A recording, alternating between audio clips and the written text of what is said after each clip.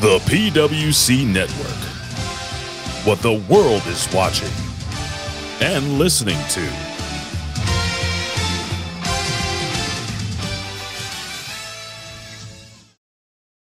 سبحان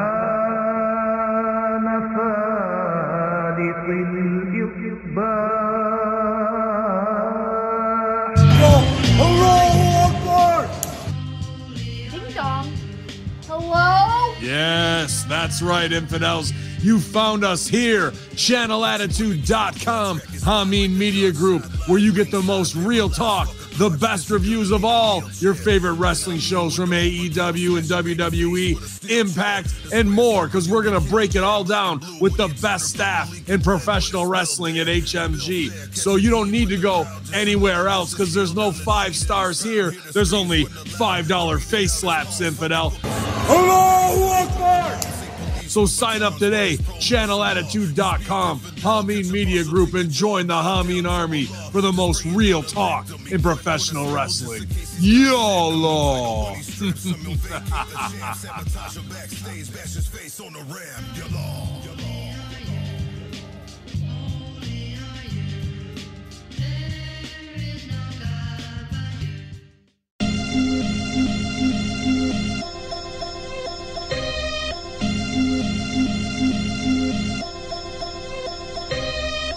Hello, this is Homeboy 88 of the Homeboy 88 podcast. If you like hip hop, video games, pro wrestling, conspiracy theories, and comedy, come check out the Homeboy 88 podcast, constantly in the top Apple podcast charts. Check out my back catalog featuring some of the funniest wrestling shows ever created. The Homeboy 88 podcast. Search for it and listen today.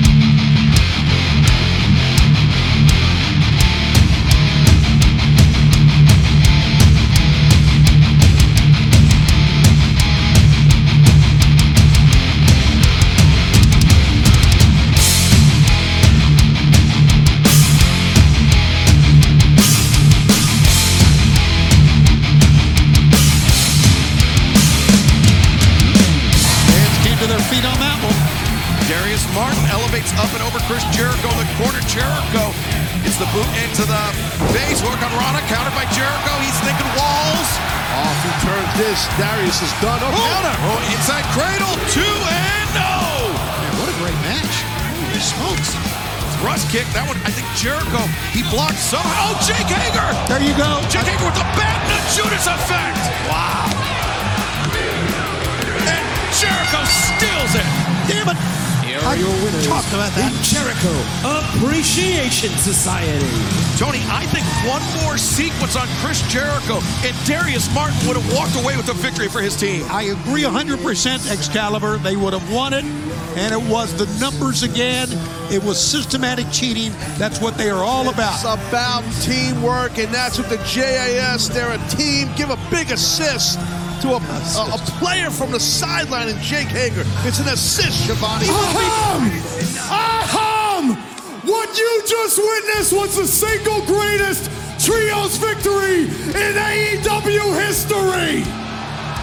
Tonight, perhaps. So Sacramento, do Cool Hand a favor and light the beam!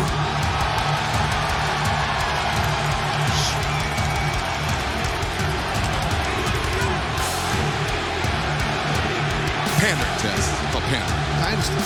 I didn't say anything. Showing off how smart Did he you is. know that tonight marks the 1-year anniversary of the Jericho Appreciation Society? For over 50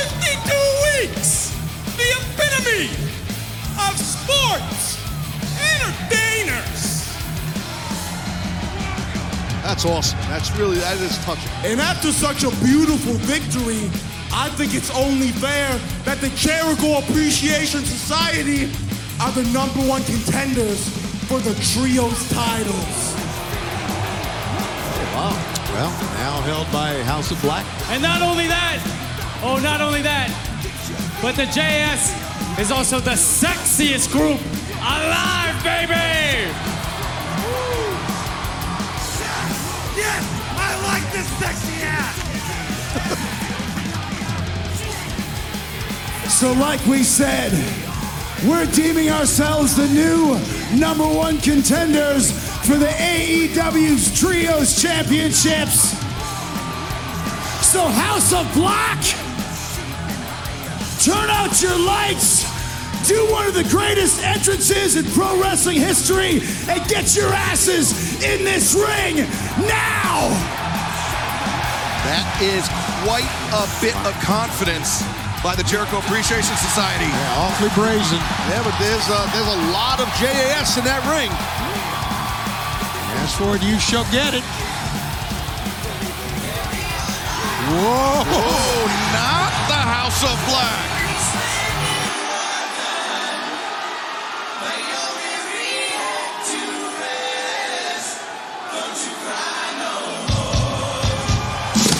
The former AEW World Trios Champions, Kenny Omega and the Young Bucks, the Elite.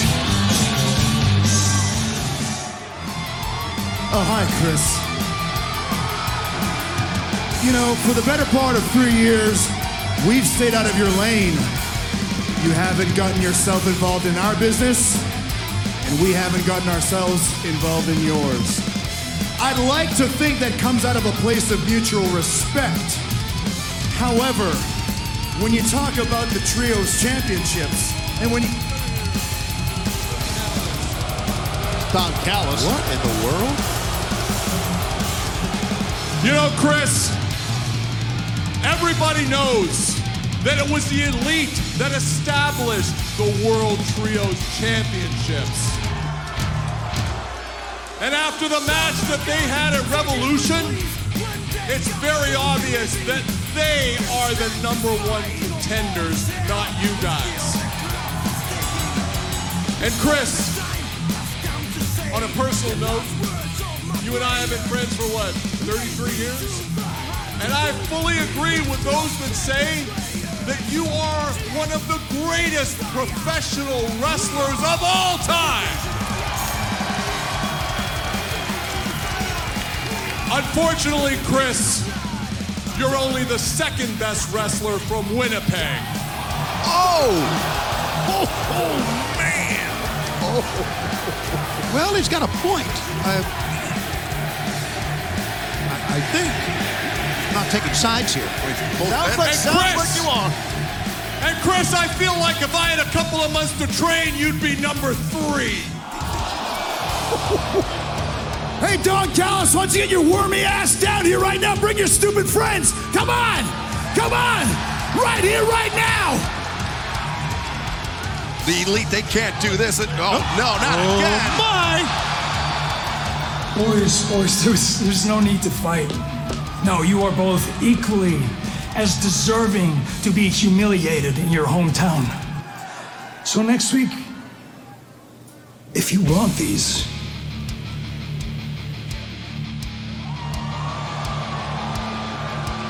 What? The hanging thread. Oh. Malachi Black, Buddy Matthews, Brody King. Come get him. The House of Black throwing down the challenge for next Wednesday night in Winnipeg. I like the smell of this. Man, wow. You talking about some creepy guys, brother, and a creepy woman as well in Julia Hart. Oh.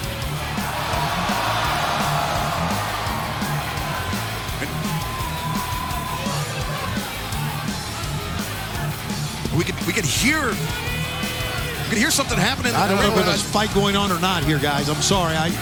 We're not sure. Now, just like that, again, the House of Black, as quick as they appeared, gone after throwing down the challenge for next week in Winnipeg for the EW World Trios Championship. Heavy situation for sure. Didn't expect this to go down like this. Next week, new Trios Champions. Next week, new Trios Champions. The JAS are defeating the creepy bastards. We'll save you from the fire. Accept the rules.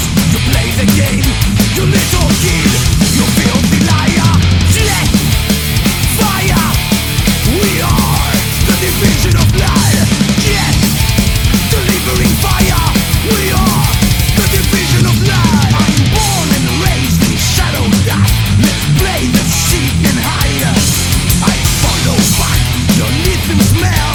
This is rain. Can't hold inside. You still believe your stupid God is here to save your life. I'll tell you a secret. You're all alone. Kneel down, you dog. I'm curse divine. Death. Fire. We are the division of blood. Yes. Delivering fire. We are the division of blood. Under. Blackened. God. Division of blood. Under. Blackened. God. Division of blood. Raise the flag. Division of blood. Division of blood.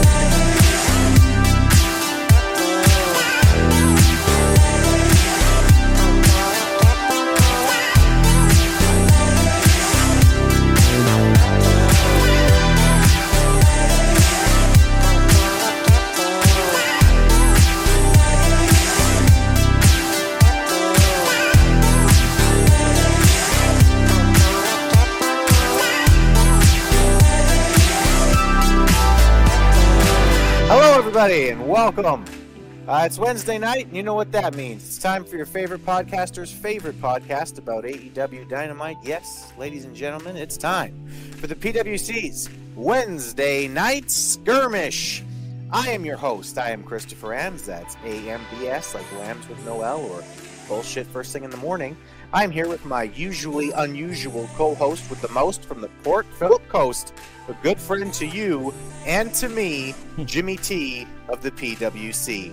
Jimmy, how the hell are you, mate? I'm cool, man. I'm all good. I'm happy to be here, and on top of that, I can't wait to rip into this show. That's what I'm excited about, Chris. How are you, man?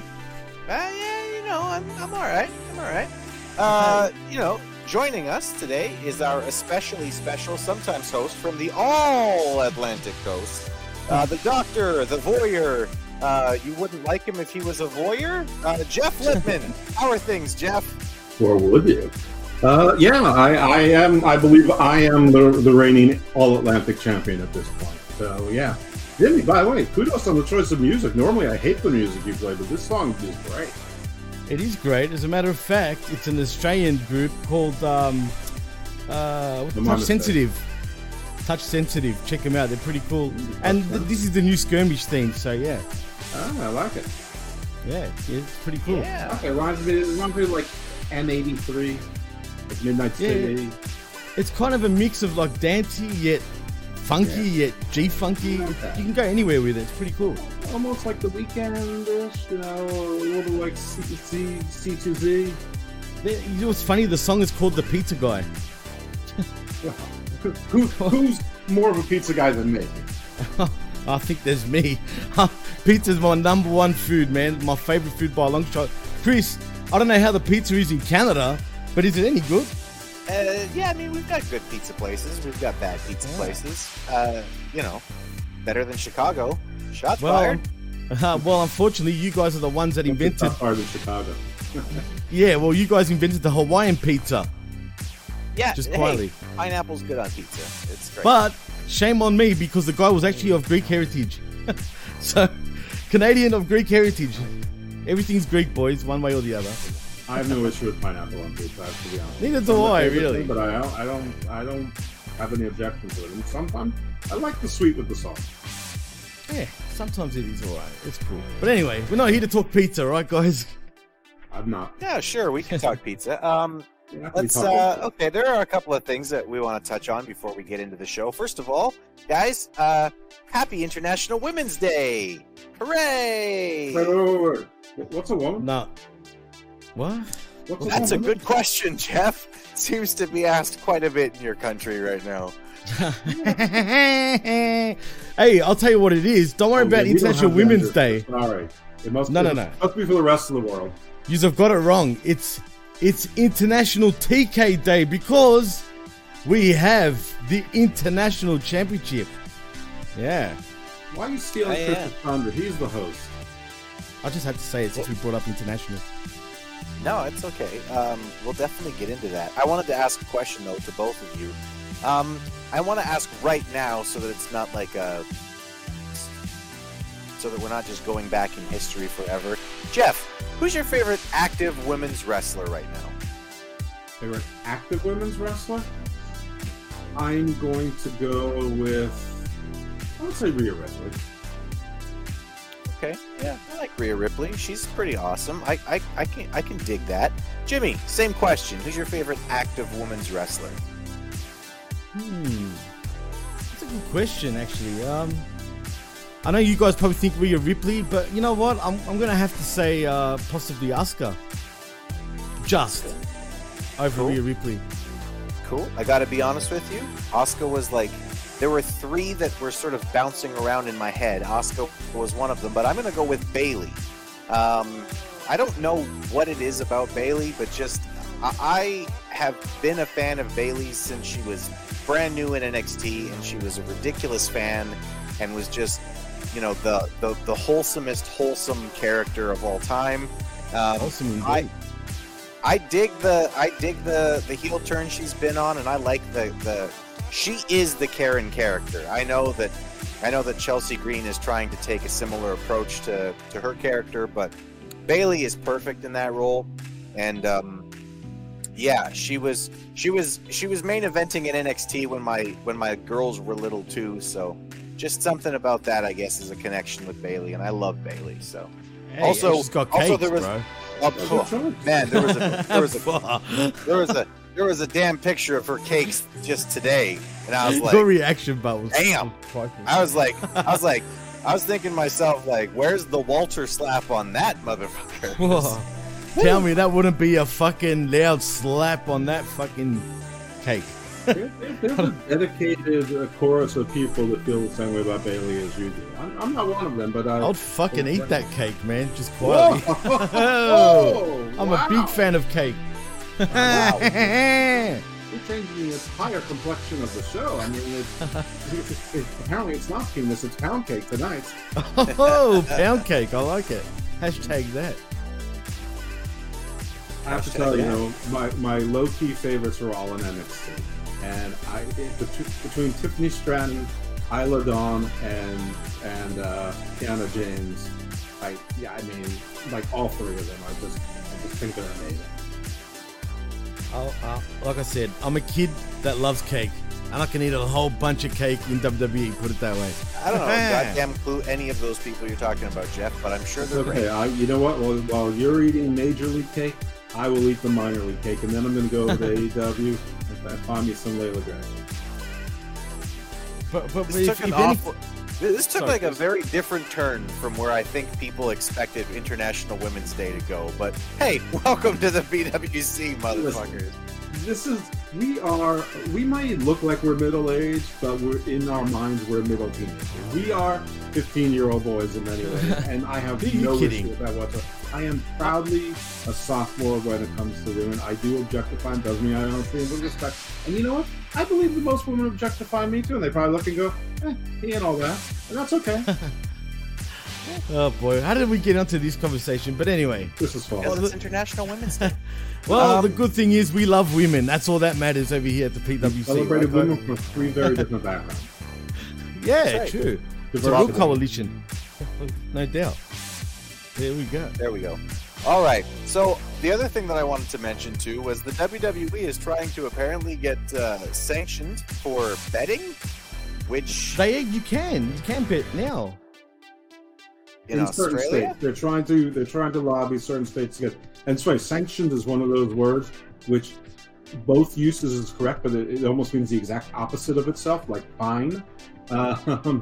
So they're lobbying, I believe, Colorado and at least one other state to get legal statewide. But listen, you can do it online, you can do it offsite, you can go to the Vegas websites and things like. It's not like you can't bet on wrestling if you're dopey enough to want to bet on wrestling. Actually, wrestling's we're idiots.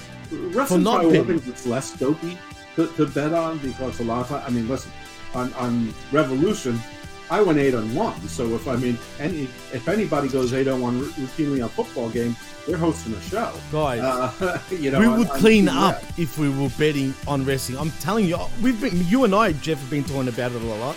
You were 100% for like 3 pay-per-views in a row. Yeah, so I really think we should make a bit of cash on the side, because I think we would clean up most times with wrestling betting. I'm telling you, Maybe guys. We should start Patreon just so that we can have a gambling thing. That sounds interesting. But really, we should get into that, man. I truly think we would really clean up. Yeah, and we should deal coke also. Hey, then maybe we could supply TK. That would be a great customer. I mean, listen, we're already an international ring. I mean, we should call this the C stands for cartel instead. You know what I mean? That's right. Yeah. We have 2 out of the way storage places. We have 2 ports amongst us. Yeah, exactly. And I live by a port. That was sort of the point that we have 2. Yeah, I know. You're one of them. So don't you live close to a port, Jeff? Yes, that's what he was saying. Oh, sorry, fuck, I'm an idiot. I mean, literally, you said 2. You know what I mean? I know. The Rick Boobs of the PWC. Don't worry about me. Oh yeah, I'm booked, alright. Yeah, that was bad. I'll take that one. I'm booging out with you. Oh, I think I'm bugged out already, dude. Like, yeah, no, my bad. That I'll take right on the chin. That was perfect runs too. Shit, that was bad. Look how red I've gone. Anyway, let's move on.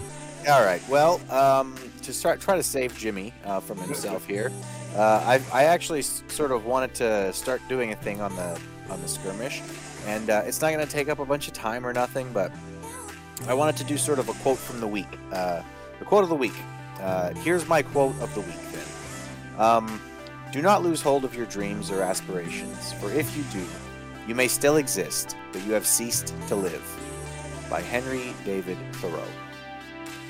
So, yeah. Nice. Just keep on keeping on, everybody, and if you fall down, keep getting back up again. That's it, man. That's it. All right. I was going to say another special quote by Wardlow, Chris. Say it. The world's most famous guy, Wardlow, who said that he was too emotional because he lost his hair. There you go. Too emotional. That's why he lost. The hair, man. I mean, he's got powers. Without the hair, it's ironic that because of his hair, he lost due to somebody who has hair plugs. Wow. That's interesting. That's a conspiracy right there, Jeff. That's right. I see things that nobody else sees. Follow my strings on my chalkboard. What a fucking clown Wardlow is. Seriously. Isn't the name Wardlow sound like a clown for real? Now it does.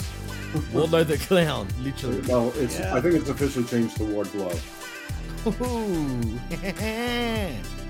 Chris, why don't you take us through this in some orderly fashion, or God knows where we'll end up. Let's do it. All right, so the show starts off with Orange Cassidy. He comes to the ring with three guys, the best friends. He's facing Jay Lethal, who isn't allowed to come to the ring with his three guys. Okay. And then Orange Cassidy's three guys are back. What's with the timing? Did they just decide as Jay Lethal was walking out that they weren't going to let that happen? And why? Well, to be fair, Chris, I mean, why did they change from All Atlantic to International suddenly? We'll get there, Jimmy. Stop trying to jump the gun. I know, but I'm not trying to jump the gun. I'm just giving you an example. If he doesn't have a clue, TK, how the fuck are we supposed to know, dude? Well, it would have been nice if TK had commentary say, Tony Khan just told us that because of all the rampant interference in these matches, that both sides can't have anyone around the ring. They're all banned from ringside. And then the refs did it, which makes perfect sense. And by the way, listen, I rarely like anything Orange Cassidy is in. And Jay Lethal, to me, is just a workman. He's a technician, a ringmaster, but he'll always be Ring of Honor to me, so, which is in essence mid.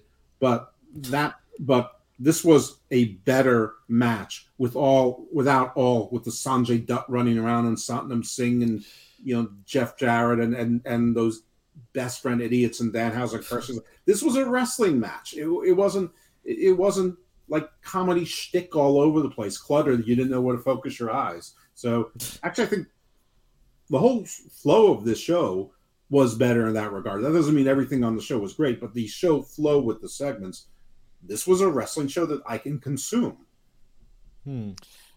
Yeah, it was a lot more palatable than it has been for a number of weeks. I'm going to say something. Listen, I know that people are going to be shocked and think that maybe I've been kidnapped and replaced by someone, but I'm going to say something nice about Orange Cassidy. It appears like he's been working on his body a little bit. Don't get over over exaggerated here and say that he looks like a professional wrestler or anything. But you can see a bit of muscle on his back and in his chest. It looks like he has been working to try to get a little bit of extra size. So, I mean, listen, I talk shit whenever people are looking a little fat too. I'm going to go ahead and call this out. I think Cassidy's been working on his body and he deserves a little bit of credit for it. Cassidy kind of plays the hits here in this match. It's the same spots we've seen 100 times in a row, but I will say that he sold well throughout most of this match. It was mostly his knee wasn't working. There was a spot there where he went to deliver the orange punch but couldn't. His knee gave out on him. And I already liked that. And then I really kind of loved that they played back to it in the finish. Orange Cassidy wasn't really able to land his shot because his knee gave out on him. And the way that this finished is Lethal goes for the lethal injection, but he's been selling his arm the whole time. He can't keep his weight up on his arm. He collapses, gets back up, and takes the orange punch from Orange Cassidy for the win. Again, I want to give most of the credit for this match being a pretty good wrestling match to Jay Lethal, but this match appeared like two guys trying to win a competition of skill. And I got to tell you, I know it's simplistic, but that's what I like out of wrestling. Jimmy, what'd you think of the match? Look, all right. Now, since we're giving praise to Orange Cassidy, I will say this. You're not wrong, Chris. As a matter of fact, he does look in much better shape. Now, first of all, I'm not his biggest fan, obviously. But the last few weeks, he's kind of becoming the workhorse of AEW right now. I mean, think about it. The last few weeks, he's had great openers. He's been opening up pretty much every week now for Dynamite. And he's put on kind of entertaining matches for what it is.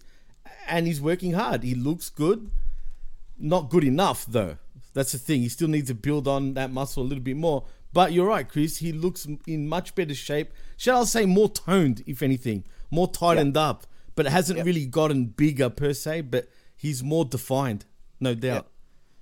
Yeah, for sure.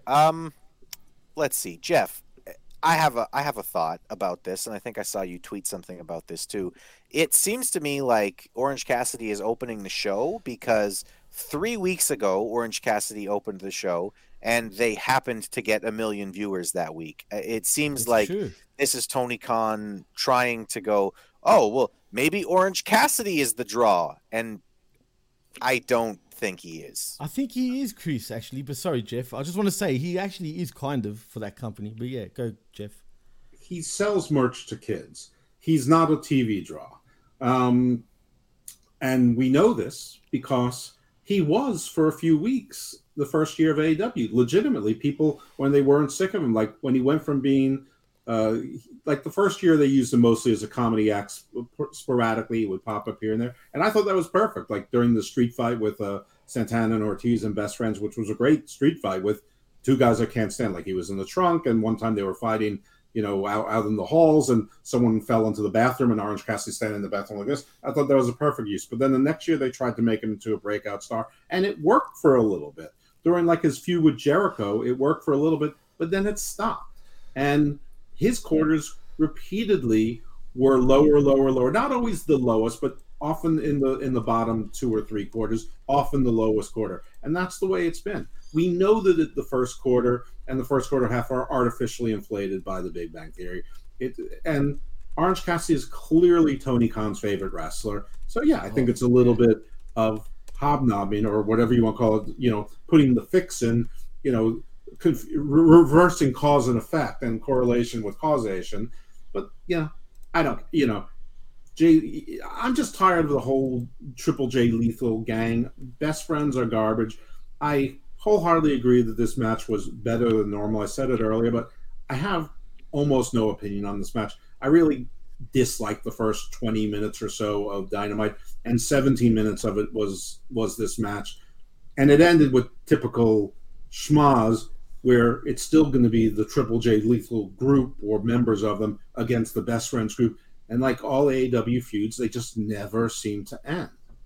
Well, boys, can I just, before we continue on with Orange Cassidy, can I just show you so I can take you back down to earth for a moment? Just watch this. Orange Cassidy getting ahead of steam. Oh, no, he's got him up. Oh. No. Not this. Anything but this. Oh, calm down. He's got him up. He's not getting asleep. Somebody's getting tired. I'll show you.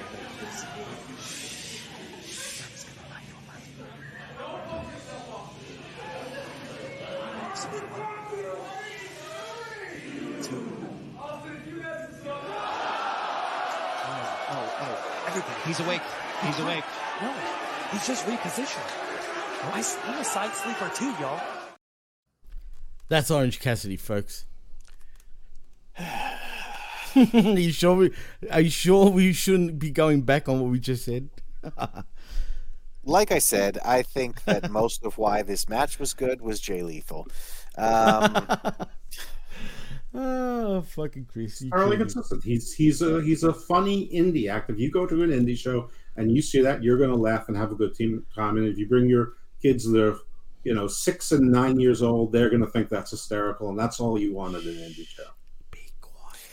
No, I agree, actually, and I think that one of the main reasons why AEW is struggling so much is because they have an entire roster full of guys who not just came up on the indies, have only ever really been in the indies, and that's how they all work.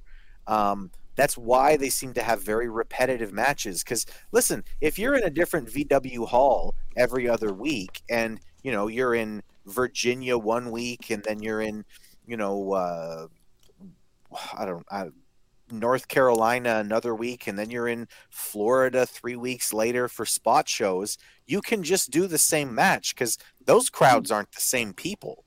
But when you're on TV and you're meant to be doing matches every single week, you have to do something different.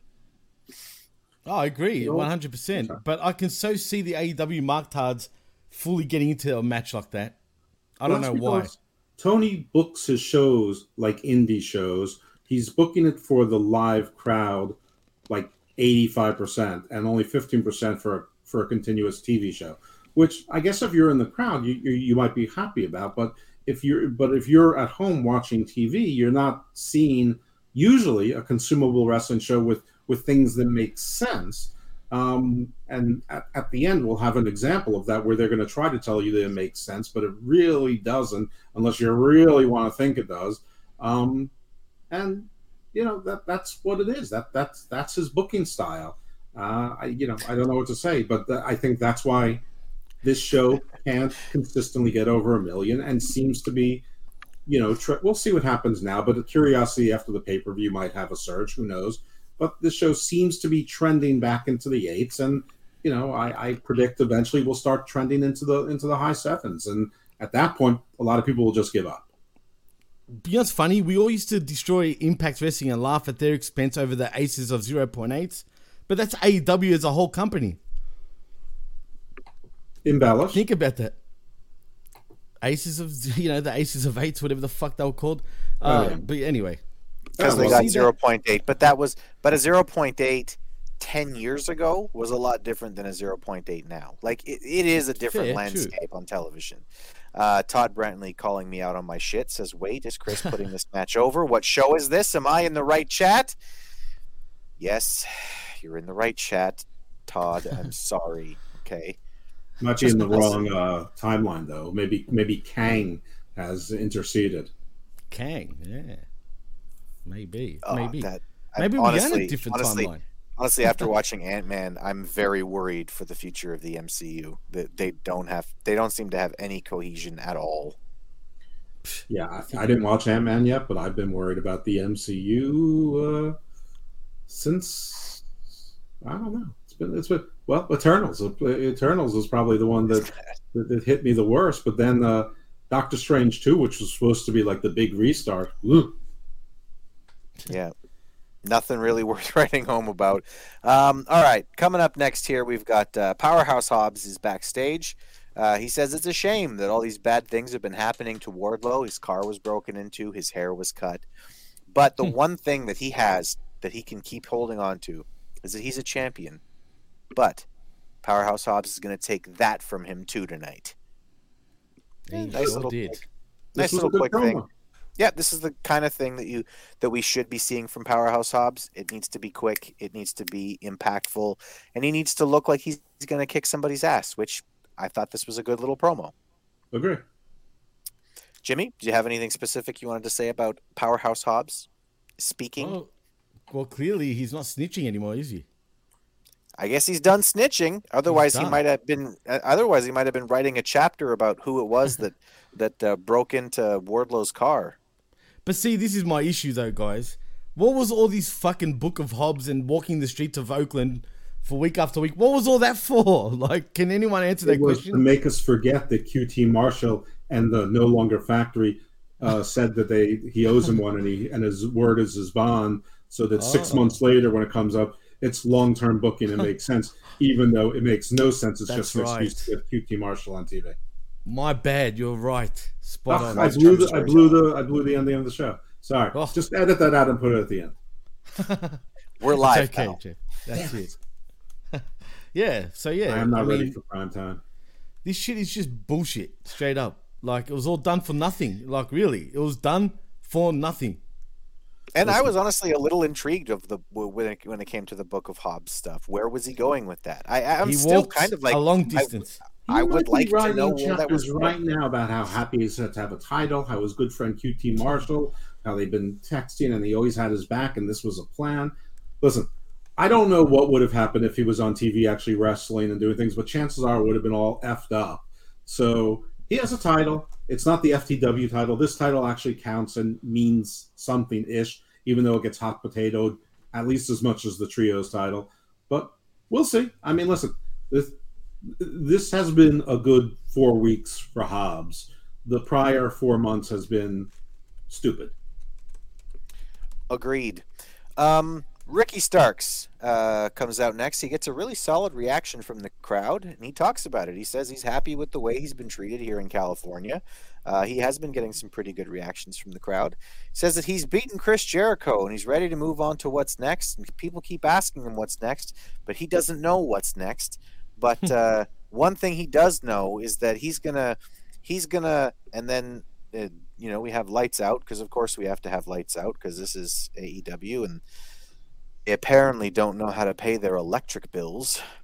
Bullet Club music hits, and I thought, Bullet Club. Okay, maybe this will be something interesting. Maybe we'll get a Jay White coming out to challenge Ricky Starks, or maybe they're reforming some kind of interesting version of the Bullet. No, it was just Juice Robinson. The least interesting possible. Rock hard, Chris. Literally, when I saw the Bullet Club, there's nothing that they could have done that would have been less interesting than Juice Robinson coming out and jumping him. So that'll be the next program. He's a club of one. Actually, as a matter of fact, wasn't Juice and Finley, as in Dave Finley's son, a tag team, right? Yes. Finley just joined the Bullet Club in Finn Japan. Juice, right? And he's become the leader. So, did you know that? Yes. Can you believe that shit? So, you know what goes through my mind now when I hear the new Bullet Club theme? Have you guys heard it? This is it. Bullet Club. For life. That's what the new Bullet Club theme is. Seriously. Forget fucking Bullet Club. It's the Benny Club over here, folks. Just quietly. That's what was going through my mind, just quietly. Nice, very good. Yeah, I mean, talk about you actually sort of make a star in Ricky Starks. You don't completely kill his momentum with the Jericho thing, which is always a risk. But unfortunately, you blew his load too early by giving him that title match against MJF, which he couldn't possibly win without making MJF look stupid. So you can't put him right back in the title picture. And now you set him up in a feud with a guy who's been, they lauded him when they signed him. He's been on, I think, exactly 3 times. I think he's 0-3, and no one really knows him. No one really cares. So basically, they're putting him in a feud with a no Carter / low Carter, not a mid Carter, a no Carter, part-time guy. I told you guys when we were doing the AEW Revolution pay-per-view review, it was going to go nowhere. It didn't matter if Starks wins or not, man. Well, I said that too, but I'm always going to be negative about something if I can. I mean, always bet on foul. You're going to be right 70% of the time. I actually think TK doesn't like Ricky Starks, and if you look, I don't know if you guys caught the post-show press conference. I did. Did you see the way Starks and fucking TK were kind of interacting? Starks was dropping a few little jabs towards TK, like about WWE, Cody Rhodes. He's still wearing the same clothes, mind you, from Sunday night. If you But he noticed. did get the deep embrace. Ah, of course he did. It was extremely Come here, man. awkward. Give me the hug. Well, we know why Wardlow lost because he took a step backwards and shook Tony's hand. He was not going to have that deep embrace. Todd Brantley says, "You negative, Jeff." Nah. You know what, right, Todd? You're correct, and I'm positive about that.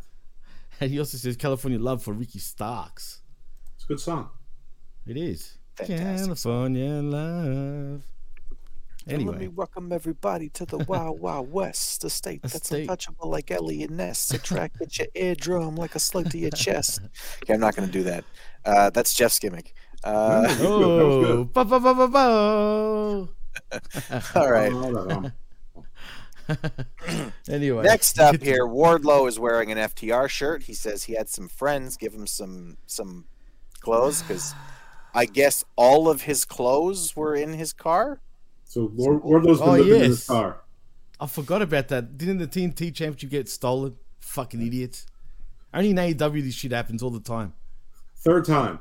The first time was real with Jericho, but then they did it with Jade Cargill, and now Wardlow. Oh, yeah. That Shim stole the belt last time. Yeah, whatever. They keep repeating the same storylines over and over again. At least this one didn't last very long. Yeah. Anyway, he's in a bad mood. He looks like we're gonna get a no DQ match for the main event because lazy booking. I have nothing to say about this other than Powerhouse Hobbs was much better. He wasn't. Wardlow was not a great promo. And how does FTR's clothes fit Wardlow? They're like 5'8". Good question. He's like I a guess triple X. This was just from the merch stand. Yeah. Merch. It's they from the bought merch some stand. stuff from the merch. Yeah, they probably have plenty of XLs and XXLs and XXXLs there. I'm thinking they probably don't. Get the right picture or take that down. Do you think you'd be able to fit in those clothes, Wardlow? How can we tell you of the wrong picture? I know. I need the cleavage. You don't know who that is, Chris? That's Metheny. That's Brian. You don't know Cody Metheny? Mom. Deceased mom. Junior's. Deceased. That was his memorial picture of her. Like tits hanging out and all. Yeah. That's cool. That's super a great cool. memorial picture for your mother. Like man. Carmen Electra 1993 kind of picture. Oh, she was hot though back then. I mean, hey, look, Metheny. I mean, she had her fucking swag on back then, but I'm not saying she wasn't an attractive woman in her heyday. I'm saying that's not an appropriate memorial picture when your mother died.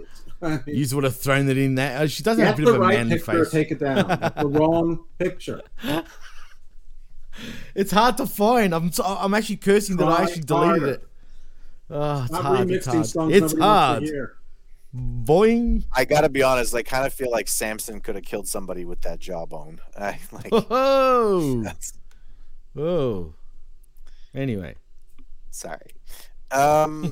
Renee Paquette, Moxley, good, is in the ring to interview Ruby Soho, and I fucking like this. Ruby says the fans are to blame for her turning to the dark side. All her losses received cheers. All her major wins have gotten boos. And she found friends in the outside hers. That's a trademark from me. Thank you. You can call them the outside hers. The outside hers. I like it. For life. Anyway, Sky Blue comes out for the match, and she's wearing an absolute smoke show for shorts. Damn. Yeah. Well, you and A-Track are going to have words over that. You're going to have to fight over whose girl she is. Oh. In a triple threat with Dante Martin. Okay, well. A-Track Brown, not A-Track Black, believe me. I'm pretty sure I can take both of them. Both of them, huh? Yeah. You won't have to. The fight is after visiting hours are over for A-Track Black. Look at that. Todd Brandy says his dick is rock hard. That's not what he said. He said it's rock hard. Don't abuse people. No, he's talking about rock hard. Juice Robinson, actually, Jeff. Where is the Dollar Club champion? You don't know? He's taking a little bit of time off. Your ass better call somebody. No, he's taking time off. A sabbatical. He's taking a sabbatical. But then we got a second message that said, "Great news! the champ, Jim Prendy, is going to keep Dollar Club Wrestling podcast going. Yeah, well, I haven't seen much of it, to be fair, since Kev has been gone. It, hence my question. Yeah, I don't know, man. I I'm a can't big answer fan. that. Yeah, I mean, we all are. And hurry up and get back, Kev. We miss you, man. Yeah, Kevin, your sabbatical, like this match, is lasting way too long. Like FTR, come on back. It's enough. That's right. Baby girl world order. Jesus, no. No. Baby girl. The less I can ever hear Soraya say baby girl, the better. Yeah, this match went too long. Blue, to be honest with you, as much as I liked what she was wearing, she's not TV ready. She botched a number of spots here. There were stutter steps. She at one point she pushed Ruby Soho into the ropes, and then Ruby came back to I'm assuming receive a move, and it looked like Sky Blue just completely forgot what spot she was doing and pushed her back into the ropes. Like come on, we have to get like a certain level of professionalism in these wrestling matches. This was egregious. And it's not her fault. I'm not blaming her. Whoever's booking needs to be able to look at the talent and say, listen, you're not ready yet. We'll have you on some more matches on Dark and Elevation and Dark Elevation and whatever kind of elevators and pitches of light that we need to until you get to the right place. I think we should change your name from Sky Blue to Grass Green. Grass Green. Hey, but then they'll blow it on whoever else they want to name green, because there's already a blue and a red and a yellow and a jade and There's no green, brother. There's no green. Jade is green. Sometimes jade is a shade of green. Yeah. Oh, actually, you're right. Jade. Right. Yeah. Exactly. Yeah. That's true. But I will say this. Speaking of blue and blow, I mean, her face is not the greatest, but baby got back though, man. I'll give her that. Yeah, she's kind of looks like the chick from Fresno. That was a trailer park. Park, exactly. That's what I was going to say, but like someone from Fresno trailer park, if you know what I mean. Where the meth really flows. That's an Appalachian 9 that they went through a car wash and found the comb. Are you saying she's on the reservations? No. That's not what I'm saying. Okay, no, Appalachians is in Appalachia, as in the South. Yeah. All right. Well, anyway, like I said, just a little bit of overselling, sloppiness, etc. She needs a little bit of work before she's back on TV. Just my own opinion. You don't have to listen to me, TK. Continue to snort your cocaine. No. Yeah. Todd asks a very good question. Let's be honest, though. Are you watching Sky Blue because of her rope work? No. I love rope work. I must be the only person who does not find... I don't find her or Bailey attractive at all. Look, Bailey doesn't have the best freaking head on her shoulders, to be fair, right? But doesn't matter. She makes up for it. There's no part of Bailey with a fat ass. Or Sky Blue. Sky Blue's got a head on it too, like I said, but her backside is what makes up for it. All you got to do is put a paper bag over their heads, dude. That's it. I mean, well, I would question that, but then I remember what I said earlier, that we are 15-year-old boys in a lot of ways. So we're just assholes. You can. Sexist assholes. I'm joking, man. Happy International Women's Day, everybody. Anyway, Dante Martin has this coming. Dante? Did you say Dante Martin? Dante. Yes, Dante Martin is her. I like it. Dainty. Dante. Dainty. Dainty. Dainty Martin. That's the new name now. We got Rush for Rush and Dinty or Dante. What was it? Dainty Martin. Oh, Dainty. Soho wins with the destination unknown. The Outsiders come to spray paint Sky Blue, and then Willow comes out to make the save. She gets attacked. Faces get the paint, and the heels stand tall. I liked this for Ruby Soho all around. I thought that she needed it. The match took too long. It's just, this is something that they do in AEW. They just don't do squash matches apparently, but they should. And other than that, I really, really I actually really thought that this was probably Ruby Soho's best promo I've ever seen, AEW or WWE. It wasn't too long, but it got the point across, and I like that they won and that she stood tall at the end of this segment. Jimmy, what did you think? She needed this change, man. She really did, because now I feel like it's kind of rejuvenated her career. But if you guys notice something, she just works much better in a tandem instead of being on her own. When she's on her own, she looks lost. But when she's got others behind her, she's much better. Her confidence comes back. I don't know if that's because she's just not confident in herself. But when she's in a stable like the Riot Squad, she was at her most sort of highest point. And now she's with Team Slut Faces, whatever the fuck you want to call them. The Outside Hers. Oh, yeah, sorry, the Outside Hers. That's it. Basically, sorry, because Soraya is the real hoe bag. It was funny. Tony slipped to call them the Outsiders or the Freelancers, whatever you want to call them. The Freelancers. Anyway, but... What about cease and desist? Yeah, big time. Too sweet. But see, if they call them the Outside Hers, they can just say Outsiders, and you can't really tell if they're saying Outside Hers or Outsiders. But they should say Outside Hers. It's clever. It is clever. That is fucking clever, Chris. Thank that you. It really is. And if they call it that, right, they're full of shit. Just say, because then they did listen. All that, the Outside-ettes. No, Outside Hers is more clever. No, but hers is much better. Tony for would come up with the Outside-ets. Tony and the Outside-ets. The Outdoors Women. The Outdoors The Women. Outdoors Women. I actually just clicked onto that. I've been pretty... I was going to say pretty blonde, not blind. But, yeah, shit's a bit delayed for me. Too much wrestling, man, for the day.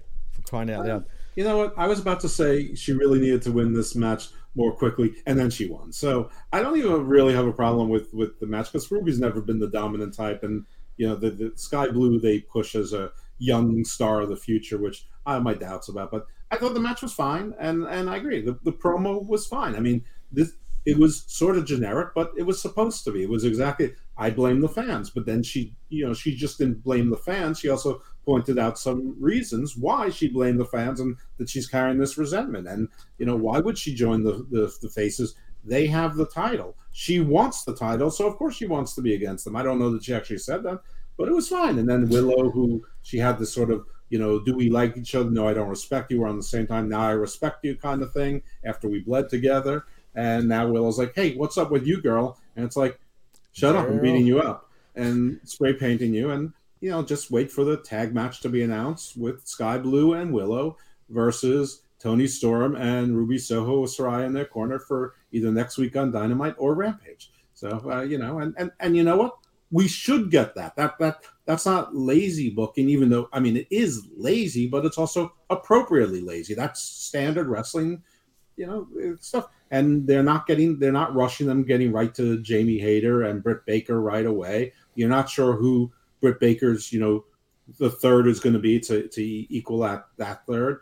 They dropped Statlander's name a couple times. I'm wondering, like, I read that she was further away from being recovered, but maybe they're hopeful. Who knows? I wouldn't trust her knees. But anyway, listen. Her knees are like Kevin Nash's quads. Like, you just probably worse. In fairness, I think so too. But in fairness, I thought the same thing about Tegan Knox, and she seems to have made it 4 months so far. So who knows? In any event, I thought that this segment was actually pretty good. And, you know, aside from the Hobbs promo, you know, I really disliked the show until this point. And this was good. This is when it started. You know, like I said, this was good. I don't know what to say. It was fine. Cool. Todd had some comments about Hobbs, so I'm not sure when he made those comments, but thanks, Todd. You're awesome. Well, he says you're not wrong, but I like Hobbs, so I can't complain too much. Not really sure what that's about. Anyway, Adam Page is backstage, and he's got a black eye. But he's asked how he's doing, and he says that, well, you know, on the outside I'm beaten up, but my soul and my heart and my spirit are all good. And just cowboy shit. He says that, you know, everybody should know that if you mess with him, he'll what did he say?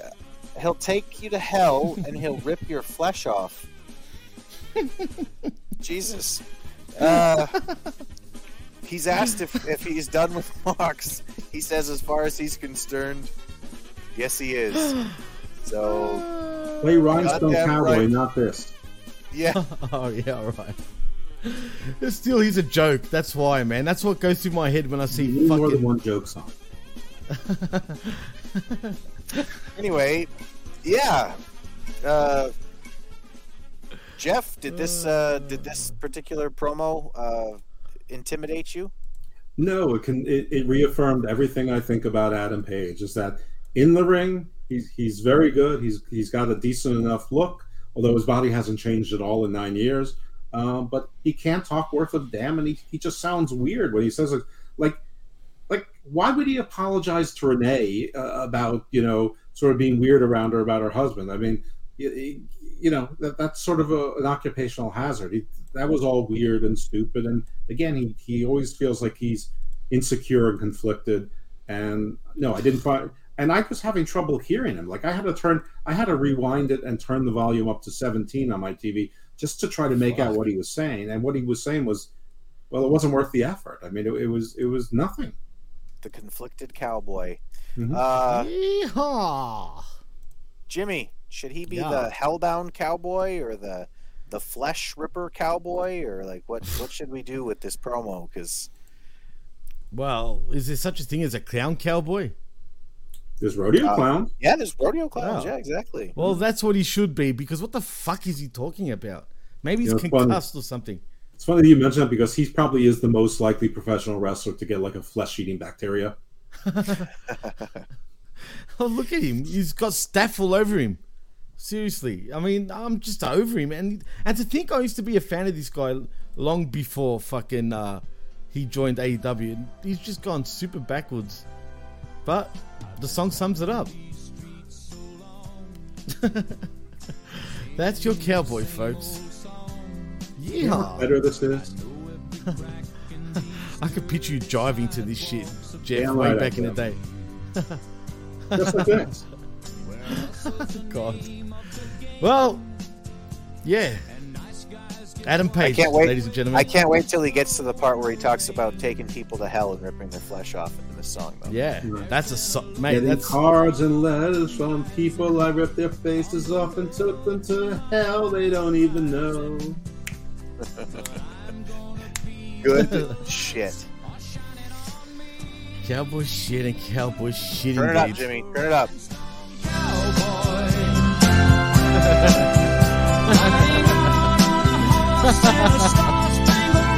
Oh boy. Oh god. Hey, come on, one more time. Rhinestone Cowboy. Anyway.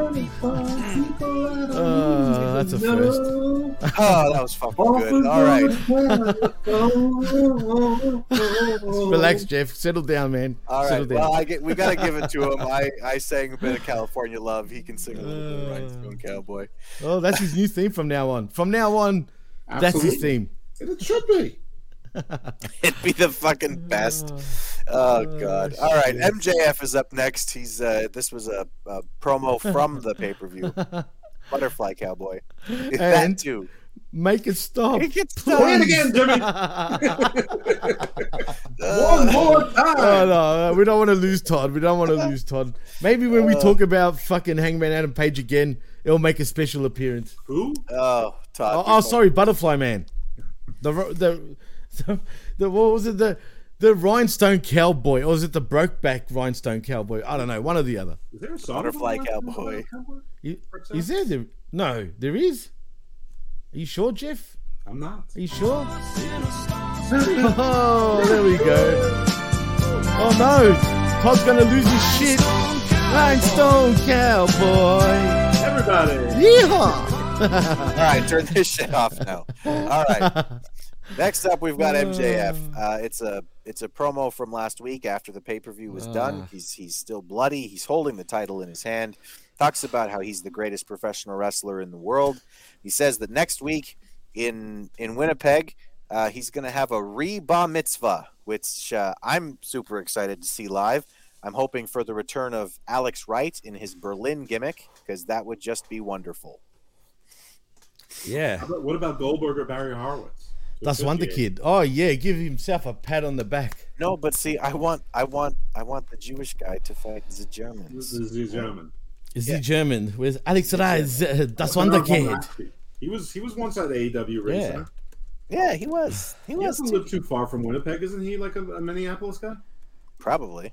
There you go. Rhinestone Cowboy. Sorry. No more Rhinestone Cowboy. It's stuck in my head. I'm not gonna lie. All right. Yeah, I'm excited for this, for MJF. Again, this wasn't a very long promo, but it was MJF, so it's always worth sort of talking about it. Jeff, when was your bar mitzvah? November 7th, 1982, I believe. That's when I was born. I was actually 1 month old. I was paired. I had a twin, so my bar mitzvah wasn't just for me. It was also for a member of the Soviet Jewry, a kid named Alexander Bialy. That doesn't sound Jewish. Sounds Italian. Because it's Russian. No, he's Russian. But and they probably changed his name, during he must be some from Georgia pogrom then, or another. But yeah, actually, and a few years later, he was able to get a travel visa, and he stayed with us for a week. And I remember, I gave him a bunch of blue jeans and like cassette tapes, like Def Leppard and hair metal stuff, and he was like really excited. I'm like, "You want all this? You're gonna wear it?" He's like, "No, I'm gonna sell it." It's like there was like a huge black market for like Wranglers and Lee jeans and things like that. Yeah. And then, I was gonna ask you if he exchanged like tracksuits with you, because that's sort of like the Russian thing. But I don't even think they had tracksuits yet then. I mean, if they did, they would have been like 20 years old. But they would have had like a piece of rope tying up the pants. Anymore. I gave him, and like all sorts of stuff. Why not? I don't think he gave me anything, but I don't think they could. I don't think there was anything for them to give. I mean, literally, their travel was sponsored by some, American jewelry. They would pay for people to come and get a taste of America. Yeah, I know this is not the Alex Wright music you wanted to hear, actually, Chris. But come on, man, this is classic. Das Wonder Kid. Great stuff. Great stuff. Before Berlin. From Wagner or Bach. Wouldn't it be funny though? Yeah. Wouldn't it be funny if Imperium came out to this? If Imperium come out to this, seriously though, like that would get the biggest pop in the world if they were in Germany and the fucking Imperium came out to this. They would get the biggest pop you've ever heard. It would be Sami Zayn in Montreal pop. Well, AEW has enough wrestlers that they could, find 3 guys, give them similar hairstyles, and call them Imperium, just for one night only. Todd Brownlee says in the chat, so you were Russian to get rid of him, hey Jeff? Hey? That's a clever pun, but no, the travel itinerary was prearranged. Jesus Christ! You're all heart, Jeff. All right. I had nothing to do with it. I was 16. I had literally no control over anything. All right. I mean, all he did was give him my stuff. I mean, he probably sold it for a mint back then. He probably fucking did. There's probably some Russian oligarch somewhere deep in the former Soviet Union who got rich just from selling the jeans. Don't slag off Russia, man, because we're in the top 20 in Russia. So, Slava Russia. I'm pretty sure I'm not slagging off Russia. I'm pretty sure I've seen Vladimir Putin riding a horse in my Wranglers. Well, there you go. Well, I think was it a horse or a bear? Def Leppard, Pyromania. Jesus. Anyway, let's move on. I would never slag off Russia. I love Russia. In fact, one of my favorite trips ever was when I went to St. Petersburg. So. What? Oh yeah, I think I knew that. I forgot about that. What was that through the church? No, that was when I was 16. I went to Finland for the summer, and we went into St. Petersburg for 2 weeks, and it was fucking awesome. Really? Well, that's interesting. How were the girls? Gorgeous. You know what's funny? I'll tell you a quick little story about Russia. I'll tell you Olga? 2 quick little stories about Russia. So Olga is Helena. I know that. Anyway, continue. So story the first about Russia. They have them and Finland are the only two countries in Europe that don't have a train system that basically works with the rest of Europe. So Finland and Russia have a train system that works with each other, and the rest of Europe have a different type of train system. So we took the train from Helsinki to St. Petersburg, and as we're getting there, we stop at the border, right at the Russian border. The train stops and they say, please have your passports ready. The border guards are going to come check your passports. And I'm from a border town basically in Canada. So I've been across the US border and back into the Canadian border 100,000 times. So when they say border guards, I'm thinking someone who looks like Jeff plus 50 pounds is going to get on with a big bushy mustache and just be super friendly or whatever. So the guys who get on the train are like 6'5". There's about 7 of them.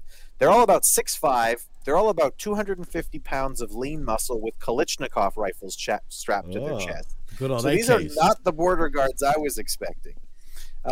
Anyway, the guy comes up and he goes, passport. And I give him my passport. And he opens it up and he goes, Canadian. And I'm like, yeah. He's like, you know Ty Domi? Who is a famous Maple Leaf hockey player. And I'm a Habs fan. That makes sense. I'm a Habs fan, so I fucking hate Ty Domi. But he's like, you know Ty Domi? I love Ty Domi. And I was like, Ty Domi's my favorite. I love Ty Domi so much. Slava Ty Domi. And he was like, oh, okay, welcome to Russia. Can I ask you, Chris? Well, did he look like this?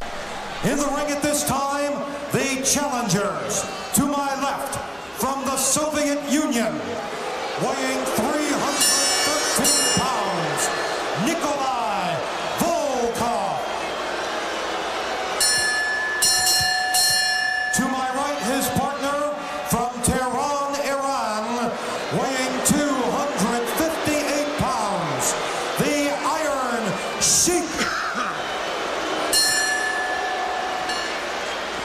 Ladies and gentlemen, Mr. Volkov requests that you all rise and respect his singing of the Soviet national anthem.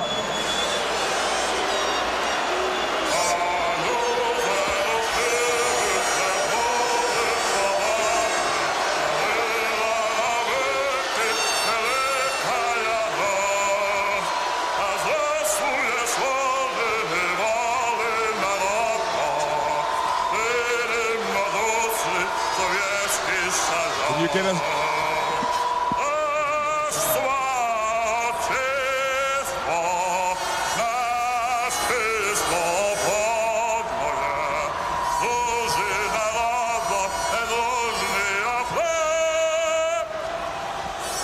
Russia, number 1. Iran, number 1. USA, USA, hot tour. No, he was much better looking than that. Anyway, that was my first story. My second story about Russia. The first couple of days that I was there, I hated Russia. I was like, these people are the rudest fucking people I've ever had the displeasure of visiting their country. Everybody was a dick. Everybody was just rude and cold and not very nice. And then I think on the third day, I happened to be wearing a shirt that had a Canadian, like a maple leaf on it, and it was night and day different. And I am not exaggerating when I say night and day different. Everybody was friendly. Everybody was, oh, are you from Canada? Oh, how long have you been in Russia? How long you be in Russia? What you do in Russia? And I asked somebody, I said, what's going on? Like, because it was that pronounced. And I asked somebody and they said, well, because we thought you were American. So, of course. Yeah. Capture America. That's unfortunate. And it's unfortunate because American people are not their government. No, I know. That's true. That's very true. Yeah. But it is what it is. You know what I mean? It is what it is. But see, I feel bad for you, though, Chris, because you're Canadian. And I'm sure Russians, for most part, can't tell the difference between a Canadian and an American. They just heard me speaking English. They heard me speaking English and they saw my jeans and they were like, I must be an American. Oh, Levi, American. Super different. Anyway, let's get back to the show. FTR come down to the ring for an interview. Crowd gives him some big love. In Mother Russia, train rides you. In Mother Russia, train rides you. Yeah. Classic. All right. So the crowd's happy to see FTR. The guys say that they've had a rough year so far. They lost all 3 tag titles in the matter of about a month. They lost Jay, etc. They say the Guns are good, but they're not the best, and they're going to teach them some lessons that their daddy should have. And then Cash, or whichever the one was that's bald, says he loves the fans, but it's time for getting even. They have to beat the Guns for themselves, for the fans, for the Briscoes, etc. I don't know. I love FTR. They're my favorite tag team in the world. I wasn't in love with this. It was fine, but this didn't get me super excited. Jimmy, what was your reaction? You're hearing it. You're hearing it. That was my reaction. Like Jeff said, just a bunch of posers and fake ass dudes, man. I mean, seriously. I mean, look, I like FTR, don't get me wrong. The fans were fucking pulling their own dicks over and returning. But are they returning? Like Jeff said, I mean, we don't know if they've signed. We don't know if they haven't re-signed. But if they don't re-sign, oh boy, it's going to be Benny Hill for TK. That's all I'm going to say. Well, you can enjoy them while they're here, whether or not they re-sign. But first of all, I think that you need a different song for FTR, and I think for only one of them. Because I thought that Cash presented himself really well. I thought his promo was great. And then Dax started talking, and I think his song should be Cash. Crying over you. Because that guy is always whining, and he's always telling a sob story. Shut up. Cash was great. All Dax should have said, you heard my partner, top guy's out. That should have been the end. Instead, he's like, I miss you. I didn't know I didn't know that nobody loved me, but you love me. I gave up on me, but you didn't get. Shut up. We're tired of hearing that your podcast sucks. You whine like a bitch. I can't stand you. It's like, I like FTR as a team. I like Cash. I suspect that Dax is probably a really good guy, but he's just so insufferable to listen to whenever he's not in his character. And the problem is his character has become his real life him, and it's a bad idea. So, like I said, in the future, Cash was great. Everything he said was spot on, and all Dax had to say was, what my partner said, top guy's out. Then that would have been gold. He should have just said top guy's out once Cash Wheeler stopped talking. But instead, I love you, you love me, we all one big family. That's what it fucking felt like, man. But it's I mean, but he's always crying and whining about something, like Roy Orbison. Crying and whining, I like it. Yeah. That's the new catchphrase for FTR, crying and whining. Wheeling and dealing, not Ash, crying not this and time whining. Anyway, that's what I thought. Yeah, all right. Oh, that's a stinger. It's not a bad hero. I mean, I know. Wrestling-wise, but you're right. Rhett is perpetually unhappy. That's why he's whining all the time. Yeah, Todd, you and I are going to have words. I mean, I do like that Undertaker story where he goes, motherfucker, everything isn't about you. I mean, times. And really, Jimmy and I have talked about maybe Brett wants to fuck himself just a little bit. Maybe he does. Maybe just a little bit. You think that's why he had his prostate removed to free up some space? Yeah. Renee is backstage with Jade. She asks Jade if she feels challenged, being that she's 51-1 now. What challenge? Jade says challenged. 53-0. Oh. 50. Yeah, sure. I'm not good with numbers. Anyway, Jade basically says that next week in Winnipeg, she wants to beat the crap out of a Canadian. A whack-ass Canadian. All right. Yeah, that's weird. And who's going to be that whack-ass Canadian on the female side? The Jenny Bunny. Neidhart. That'd be funny. I would love to see her get her ass kicked. I mean, who is the only female Canadian wrestler? It's Bunny. That has a big enough name that is. Oh God, Bunny would be such a disappointment. I figured it's Taya Valkyrie. Is she? Oh, she is Canadian, isn't she? She's born in Canada, and apparently she works for Impact. She also works for MLW and NWA. So obviously, she's on a per appearance and can do pretty much whatever she wants. So that would be my guess. But why the bunny sounds on point. It'll be the bunny, man. But didn't the bunny just break her eye? Isn't that why she's never on TV anymore? Doesn't matter, Anna man. And Ty Conti are all injured at the same time. Doesn't matter. She's going to get her other eye broken. Where's Paige Van Zandt from? Is she Canadian? No, she's American. Okay. Oh, look what Todd said to you, Chris. Listen, Todd, he said you're going to have words. It doesn't mean here. Just keeping it real, my man. No, I know, Todd. I know, Todd. I'm just being silly about it. Not yet, Todd. Brett is famously a bit of a whiner. That's true. I don't know. But a great whiner.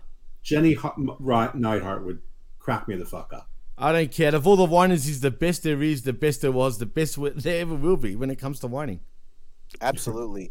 Listen, if it's Jenny Neidhart, I know that Track Brown will never stop talking about how much AEW is the perfect place to watch television, and nothing is better than AEW, and et cetera, et cetera, et cetera. Except for Impact. He loves Impact. But if Jenny Neidhart is on that, you're never getting him back anywhere else. He will watch every second of AEW forever, just on the slight chance that she might be on television again. Can you imagine how many women he's going to impregnate just upon seeing her? Love to track. Absolute love to track. All right. Judas hits, and the Appreciation Society comes out for a trios match against AR Fox and Top Flight. It's pretty much what we've come to expect from trios matches. Everyone's allowed in the ring. There's a bunch of flips. Taz does mention something funny where he sort of casually mentions, there's one team here where there's a lot of hugging going on, and they're all wearing leather pants. Things that make you go, Yep. There's a bunch of flippity, jump, flippy, jump. Hager lands a shot with the bat. Jericho with the Judas effect gets the win. I know people are going to go, oh, but there was so much athleticism and all of that. I don't care. I don't care. If that's what you like wrestling for, cool, and I'm happy for you. But I don't know. Jeff, I can't be bothered to go, move for move when they're just doing silly flippy shit. Am I just an old man yelling at the clouds, or is this or is it possible that we're actually representing a large percentage of people who would watch wrestling if it was better? Well, Chris, thanks for asking me that question. But in truth, I am an older man who probably yells more at clouds in the troposphere as well as the stratosphere and also the ionosphere and beyond. But I happen to agree with everything you said. I did not care about this match. I don't care that they won. I don't care that they won by cheating. The Martins and AR Fox will always seem like enhanced jobbers to me because that's how they treat them. They keep wanting to pull the trigger on them, but then they keep shooting them in their own foot. And putting them in these high card matches instead of just putting them in mid card matches where they can beat people and then work their way up, and then it can be a bigger deal. But you see them coming, you pretty much know they're going to lose, especially when Jericho just came off a loss. And of course, what happens next?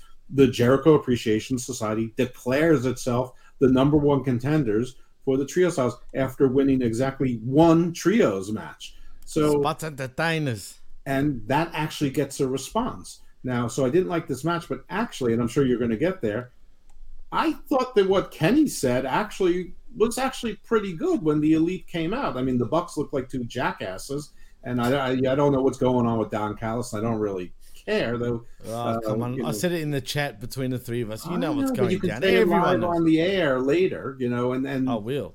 Right. Well, you already blew your own lead, but I haven't said nothing yet.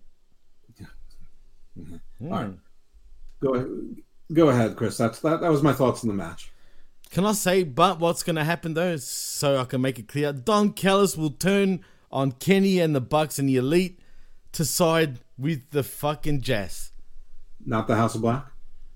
Definitely not the House of Black. So you are opining, and I'm not saying that you're wrong, the Jericho Appreciation Society, which is also already comprised of 6 men, will add another man, and also theoretically involves Anna, JAS, and Ty Conti. So it will be a 9-man group, just like the Elite was when Kenny had the title. I mean, there were 9 of them if you count Nakazawa and Brandon Cutler and, you know. Don't ask questions, Jeff. It's going to be Don Jazz next and week in Winnipeg. Are the Good Brothers still with Impact? Are they even still with WWE or AEW? I don't even know anymore. No, but all I do know is, and you can put money on this. I guarantee you, this is going to happen. Mm-hmm. Don JAS next week in Winnipeg. 100%. It's happening. No. What about Takeshita? Is his recruiting going to pay dividends? Maybe he can turn into Kota Ibushi instead. Cut the hair a little shorter. He's got sort of similar builds. He can come out as a golden lover and start pissing on Kenny. Literally, give him a golden shower and it's on. Oh, that's hot. It's very hot. Golden shower 2.0, Chris. It's getting hot in here. Great. They can add Adam Page and it'll be a nice 3-way. All right. So Jericho basically says that they should be the new number 1 contenders for the trios titles. Hager gets on the mic and says he likes his hat. It's just Hager's thing. I love his hat too.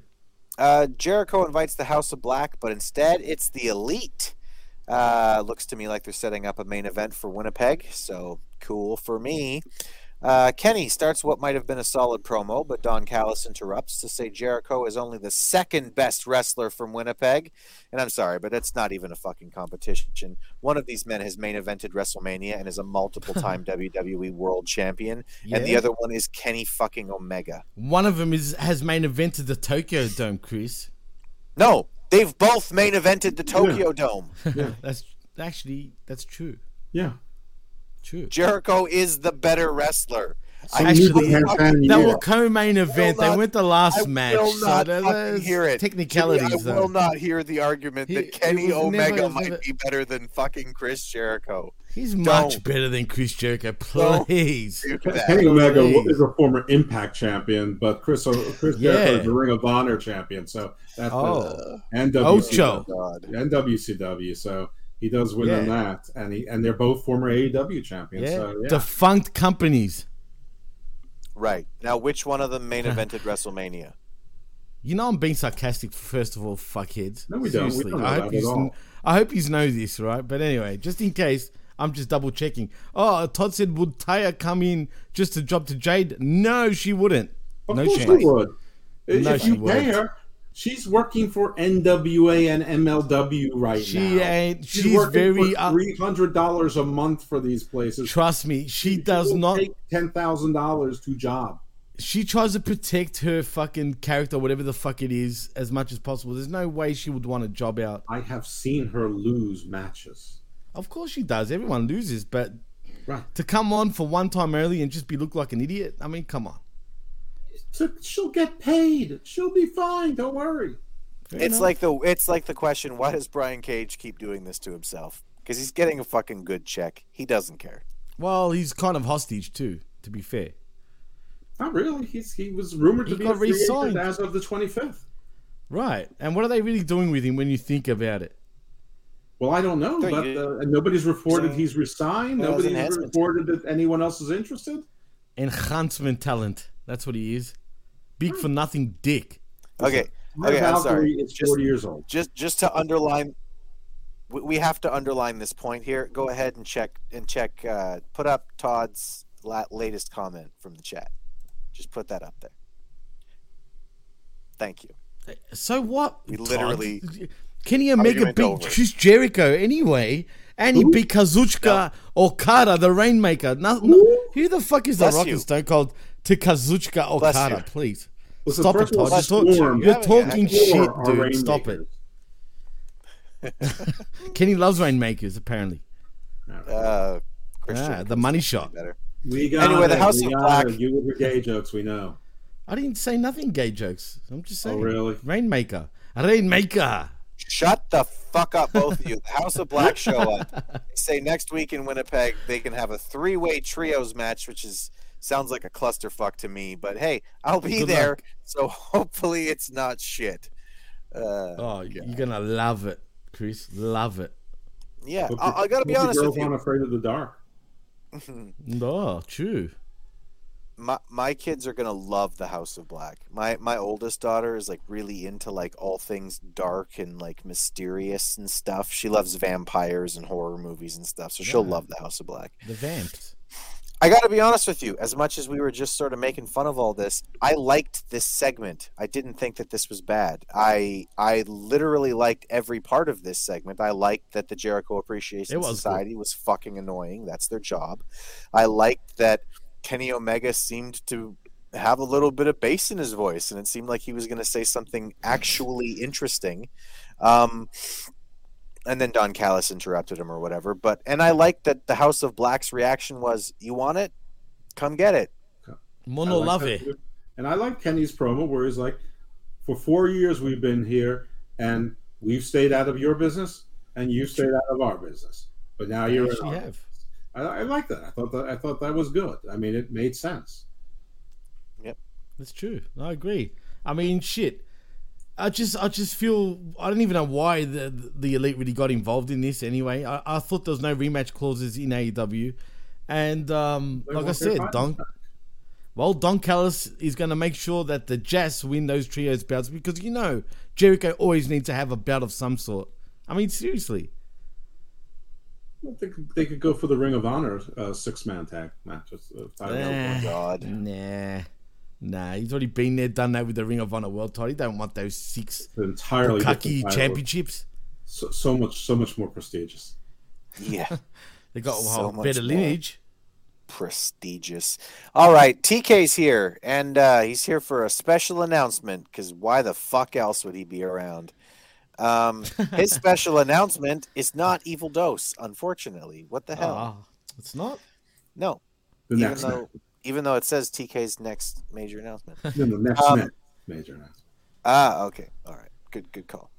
He says that the All Atlantic Championship is leveling up, and in association with leveling up Warner Brothers movies and Shazam: Fury of the Gods, they're renaming the All Atlantic Championship the International Championship. Okay. First of all, TK is just bad television. The guy he's a goober. There's some people are just goobers, and you can love goobers, but goobers shouldn't be on television. Secondly, an international championship literally means the world. Like that's what that's no, it doesn't. Means stop it. All of the nations. So that's a world championship. And just, my God, dude, like, come on here with this stuff. I know you guys are both going to probably laugh at me. I legitimately fucking love Shazam, the original movie, like the first movie. I legit love it. And maybe it's because my family was involved in foster care my whole life, and like they had the whole foster family thing, and that meant something to me. And I have a little sister, Brina, who started in my family through foster care, and I connect with that. But I really loved that movie. And although it seems to be tracking to make negative money, I really hope they do well. This was just a silly fucking tie-in, and everything about TK is just get off my fucking screen, you goober fuck. Jimmy? Man, first of all, the thing that popped up in my eyes was he's still wearing the same clothes from last Sunday at Revolution. That's one. Two, has anyone noticed how disheveled his son looked lately? I mean, he's having some coke binges lately, man. This guy hasn't slept for a good week. I'm telling you guys. I mean, look at him after the press conference. His hair was messy. I don't know if it was from the excess hugging or too much snorting, but it was something. And he was high as fuck, and he's clearly fucking high, making this announcement from All Atlantic. Who told him? That's what I want to know. Who actually sat him down and said, "Yo, TK, did you realize that all the seas, all the oceans around the international planet that we live on is not all Atlantic. It's actually international waters, different waters. He's like, oh shit, damn. International title. There we go, solved. Well, Yeah. Tony said he would not be an on-air character unless it would really help the show. That was it. He's looked disheveled for a long time, and this announcement, like, there were words and he put them together as if they would make sense with each other, but they made absolutely no sense. He's It didn't. The only title to have been won and defended internationally. What? I didn't even know. I was confused because at one point I thought he said that it's only going to be the international title once because they're international. They're in Canada, right? So it's going to be called the international belt just for that match, and then suddenly it's going to be called the international belt because it leveled up. So I'm still confused. And he was busy talking about Orange Cassidy, like as if this was particular to him, and it made no sense. And then, what?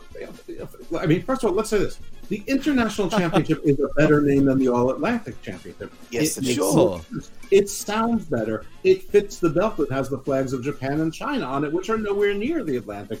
So this is fine. I'm okay with the change of the name, but this did not merit an announcement. And then trying to pretend that this dovetails and relates to a cross promotion for a Discovery Warner Brothers movie, which they're going to cross promote on all of their channels and all of their networks and everything they possibly can. This is like all the AEW fans are going to be like, Warner Brothers Discovery loves them so much that they're investing in. But why did he mention him for? Why did he even fucking mention him? They make the networks, they make the shows on their networks do this. The NBA is going to be having the Shazam things on it. The NHL will be having the Shazam symbols on it. You'll have the goofy actors on it. Now, the Shazam movie, I did not particularly like the first one. I didn't hate it. I just didn't think it fit within the greater scope of the DC universe. This movie looks like ass, and James Gunn has no plans for at least this version of Shazam in the rebooted DC. So why see it unless like it may look like ass, but it's actually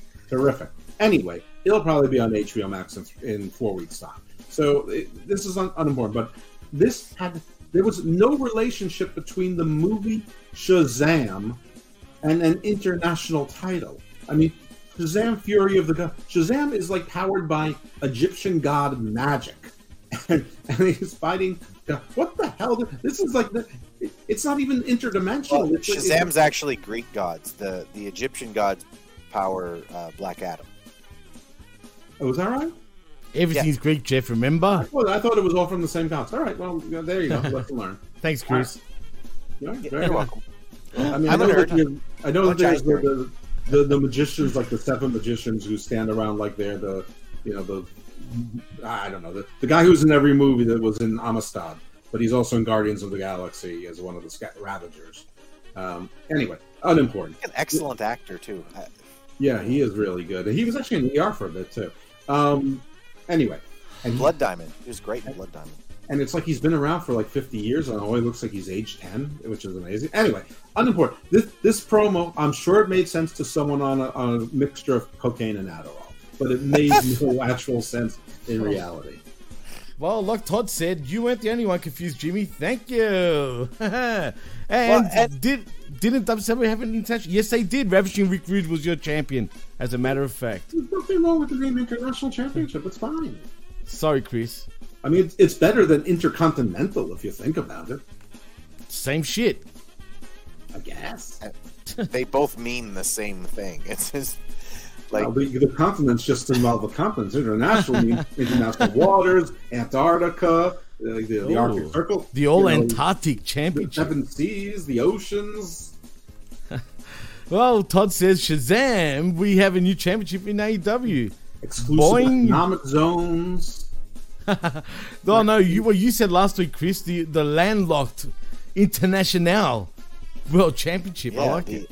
The International Landlocked Championship, and we can have all island nations put their flags on it. It can be Britain and Australia and all the other island nations can be on the landlocked the championship. Archipelago championship. I don't know what the priority of these titles are, and I don't know that it matters. Like, is the TNT title the secondary title? Is the international title now the secondary title? Does it matter? Does anyone care? Well, can I ask you, Jeff, if they go to Italy and do a Dynamite there, would they call it the Internazionale title after that? They would call it the Cannoli title there. Cannoli.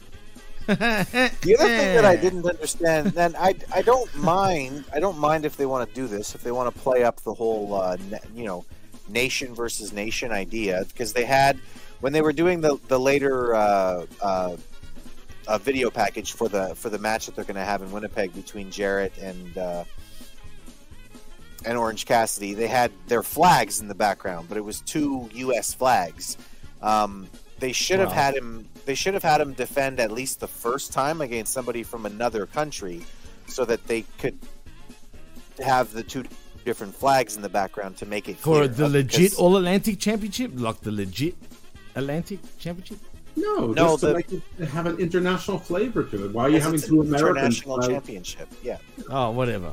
Cool. And Jeff Jarrett is getting a title shot. I mean, why do we need more Jeff Jarrett? And by the way, I hope he wins this title. Just because he's great, and I hope he wins too. I'm not going to lie. and that globe is still around with like Walter Hauserhausen or something. Walter Hauserhausen. What's this guy's name? I don't even care. We haven't seen him since. Doesn't he want his fucking Golden Globe back? Or could they not work out a deal where he'd stay? It's just, that's his deal though, Jeff. Don't ask too many questions. Don't ask question.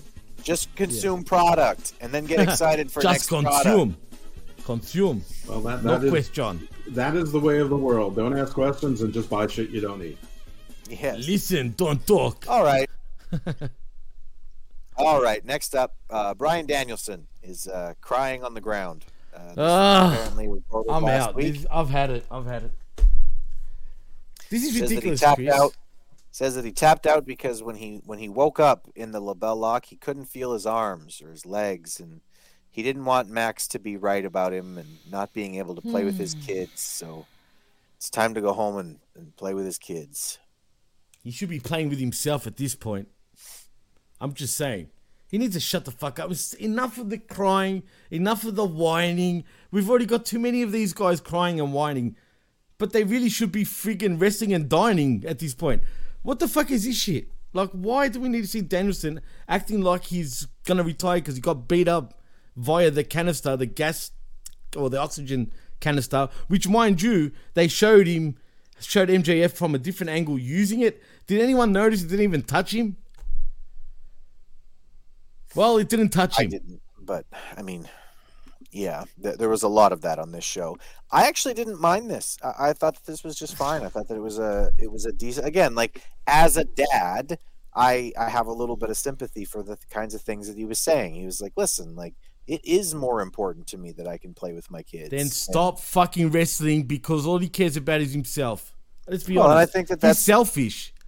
Well, I think that.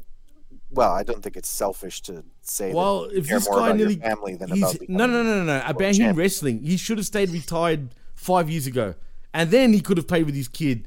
But instead, he wants to bang his head over and over again, and he's talking about going in and play with his kid. Come on, man.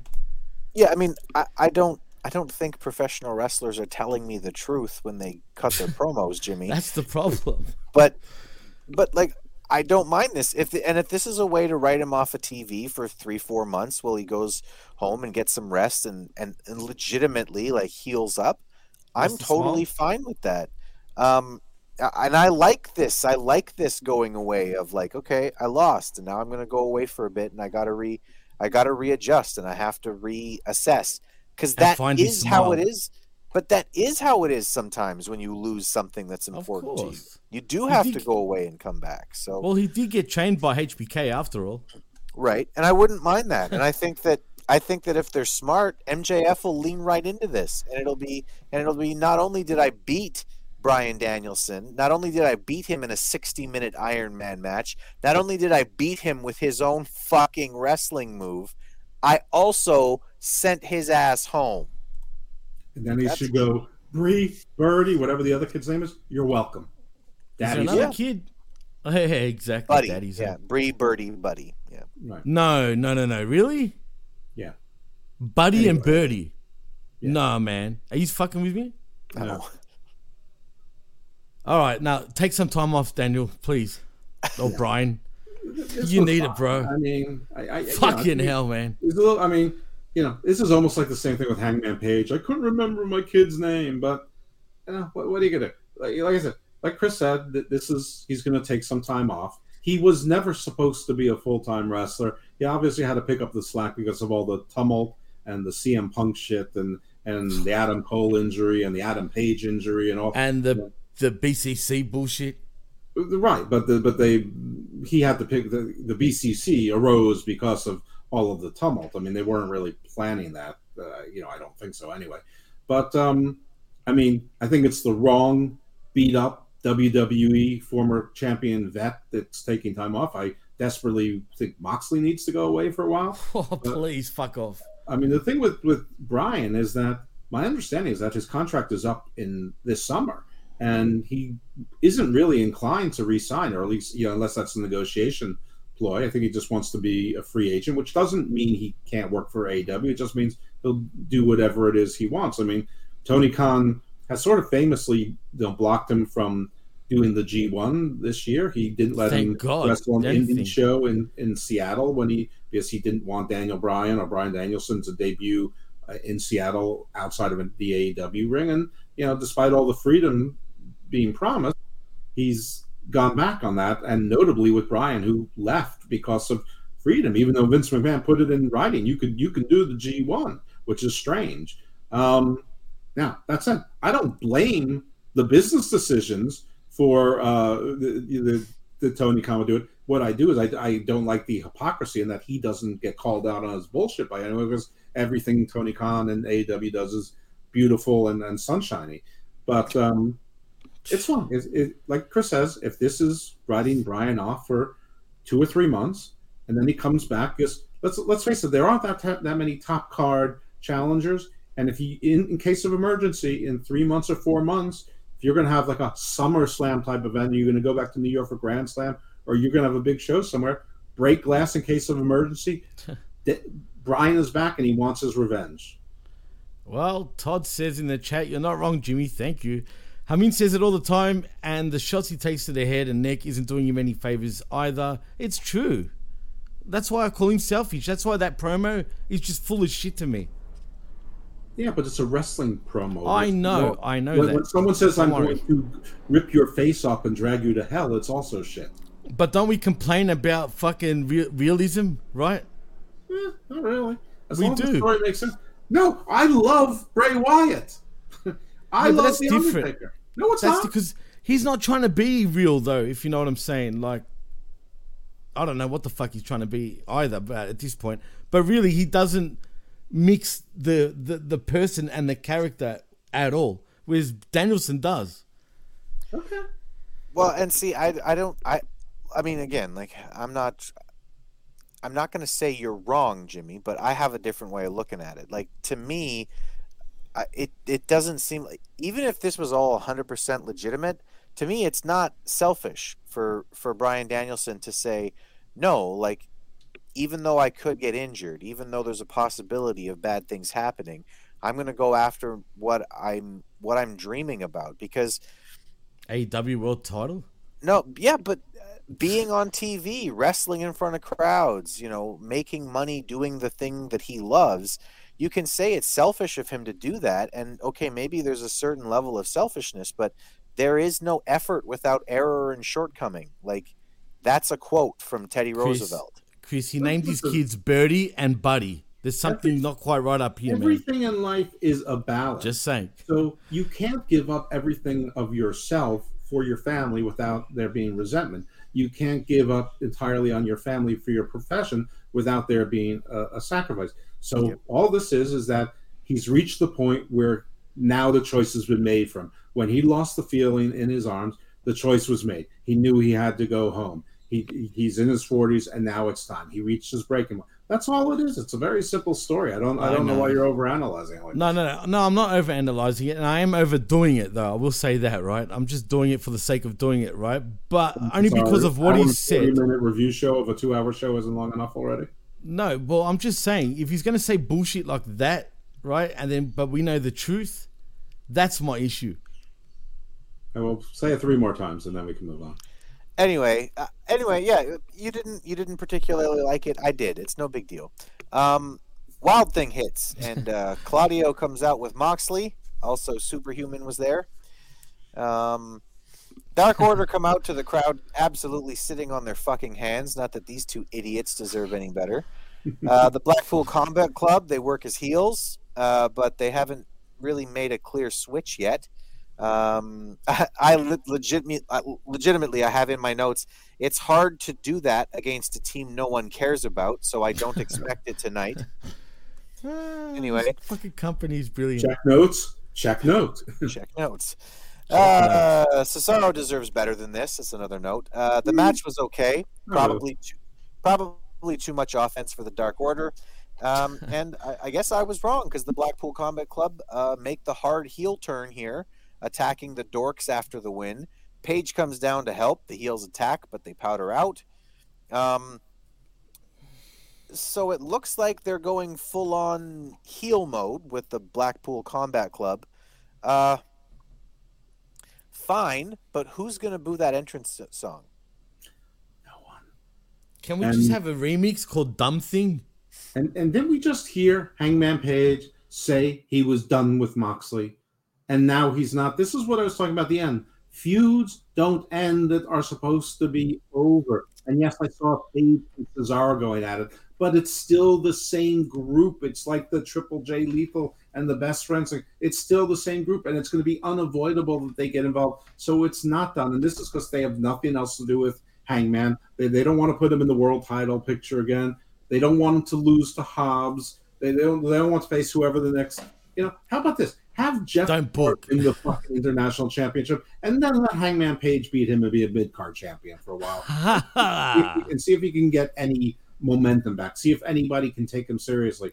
And if they don't, have Wardlow turn heel and have him beat him. I don't know, but no one wants to see Hangman Page with the Dark Order. No one wants to see the Dark Order, period. And nobody wants to see Hangman Page and Jon Moxley. I shouldn't say no one. I don't want to see Jon Moxley and Hangman Page fight again. And I don't care about Cesaro against Hangman Page, because we don't need Cesaro to lose a feud to Hangman Page. It's going to happen. And isn't Cesaro the Ring of Honor World Championship? Should he be on Ring of Honor? I forgot about that company. Him and Wheeler, you to just spend time in the ring. Aren't they completely two separate and distinct? Oh no, not even close. Not even a little bit. You're wrong, Jeff. They are separate. Stop it. So there's another Cesaro and I'm sorry, Claudio. Yes, Cesaro. No. He's called Cesaro in Ring of Honor. Ring of Honor and AEW are as separate as SmackDown and Raw right now. Maybe even less. More separate. No, they're separate. I don't even know. AEW doesn't own Ring of Honor. Stop it. Stop it. All right, the Acclaimed are backstage. They say they're the best tag team in the world, blah, blah, blah. 2.0 come up and they say, you guys are good sports entertainers. And they want them to join the Jericho Appreciation Society, which gets a laugh, which is the proper response to 2.0 asking you anything. Right. And that was that. I guess they're setting up for a tag match. So, am I the only one that likes these fucking these guys? You might. And I'm talking about Chris Jericho. I'm talking about Cool Hand Ange. I'm talking about Cool Hand Ange and what's the other fucking dork's name again? Matt Menard. Oh, that's it, Matt Menard. Matt Menard, he's got a head on him.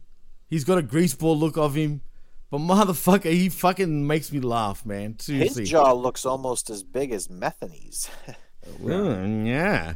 I'll tell you one thing. You might be the only one who likes them, but I do like when he says, for 52 weeks, it's funny, the gold man. standards in sports entertainers. That's the best. I love that intro. But you know what's funny? I mean, sorry, they were called Evereyes originally. But what's funny is I think they're just way more talented than people give them credit for, man. I think that would be pretty great in WWE on the main roster. Vince would love these two jack-offs. No, really. I can picture like Vince just going, yeah, say Sports Entertainment again. Except that one of them is skinny fat. 5'6" and 5'7". Yeah, one of them is skinny Doesn't fat matter. and weighs Triple about H is in charge. 190 pounds, and the other one is just Triple skinny H, and is about the game. 160 pounds. Yeah, Matt I am the Menard would be a good gamer. manager because he's a good talker. Like, he could be a sleaze. He could be like, Downtown Bruno was, back in the day as a manager. The other guy is complete garbage. I mean, he looks Cool Hand bad. Ange? He's skinny. He's completely looks like an average guy that you would see at a freaking Applebee's at the bar single. I'll tell you what's entertaining. I don't watch. I know that. No. I don't watch Dark or Elevation, but when I have caught it, I've noticed Matt Menard is commentating a lot on there, man. He's fucking funny on commentary, dude. I'm not gonna lie. Let him be on commentary. He's fucking funny. He's cool. He's funny. Well, that's true. That's not a high bar. Nope, it's not. The main event. Diners. Yes. We're gonna move right on to the main event. The main event starts in the backstage area. Hobbs and Wardlow, they're fighting in, on, and around a car, and two of the only guys in this company with impressive bodies are wrestling with their shirts on. Yeah. Why? What? It's the cold. Fuck It's too cold, is bro. anybody thinking? It's I don't freezing. Stop it. They'll be cold next week. They're coming to Winnipeg. I'll tell you. Okay, you want to know why they were wearing this shit? Haven't you noticed when idiots have fucking backstage brawl matches, they all wear shirts and jeans? Hello? Ding dong. Hello? Just saying. Then that's not how they should have done this match. Well, anyway, that's what they do. They brawl some. They make their way to the ring, still wearing shirts. I still don't fucking get it. Big moves from both guys. Hobbs kicks out of the F5. That's not called the F5, but something else. F8, isn't it? Oh, F10. That's right. That's it. Sure. Wardlow kicks out of the Spine Buster a few times. They fight outside the ring a lot. Ref says 6 and then ignores that the two of them are battling on the outside. I could not get my fucking head around what the referee was doing. He kept counting like he was counting them out, like out of the ring. But then no, apparently it's a Falls Count Anywhere match. Although we weren't told that. We were told it was a no DQ. Well, it must have been. But then also, I guess knockouts were a part of it. Right. It was a death match where I guess it was submission, falls count, but also a knockout. Like, you could answer a 10 count. I knew this was a no DQ match. I didn't know it was a last man standing match.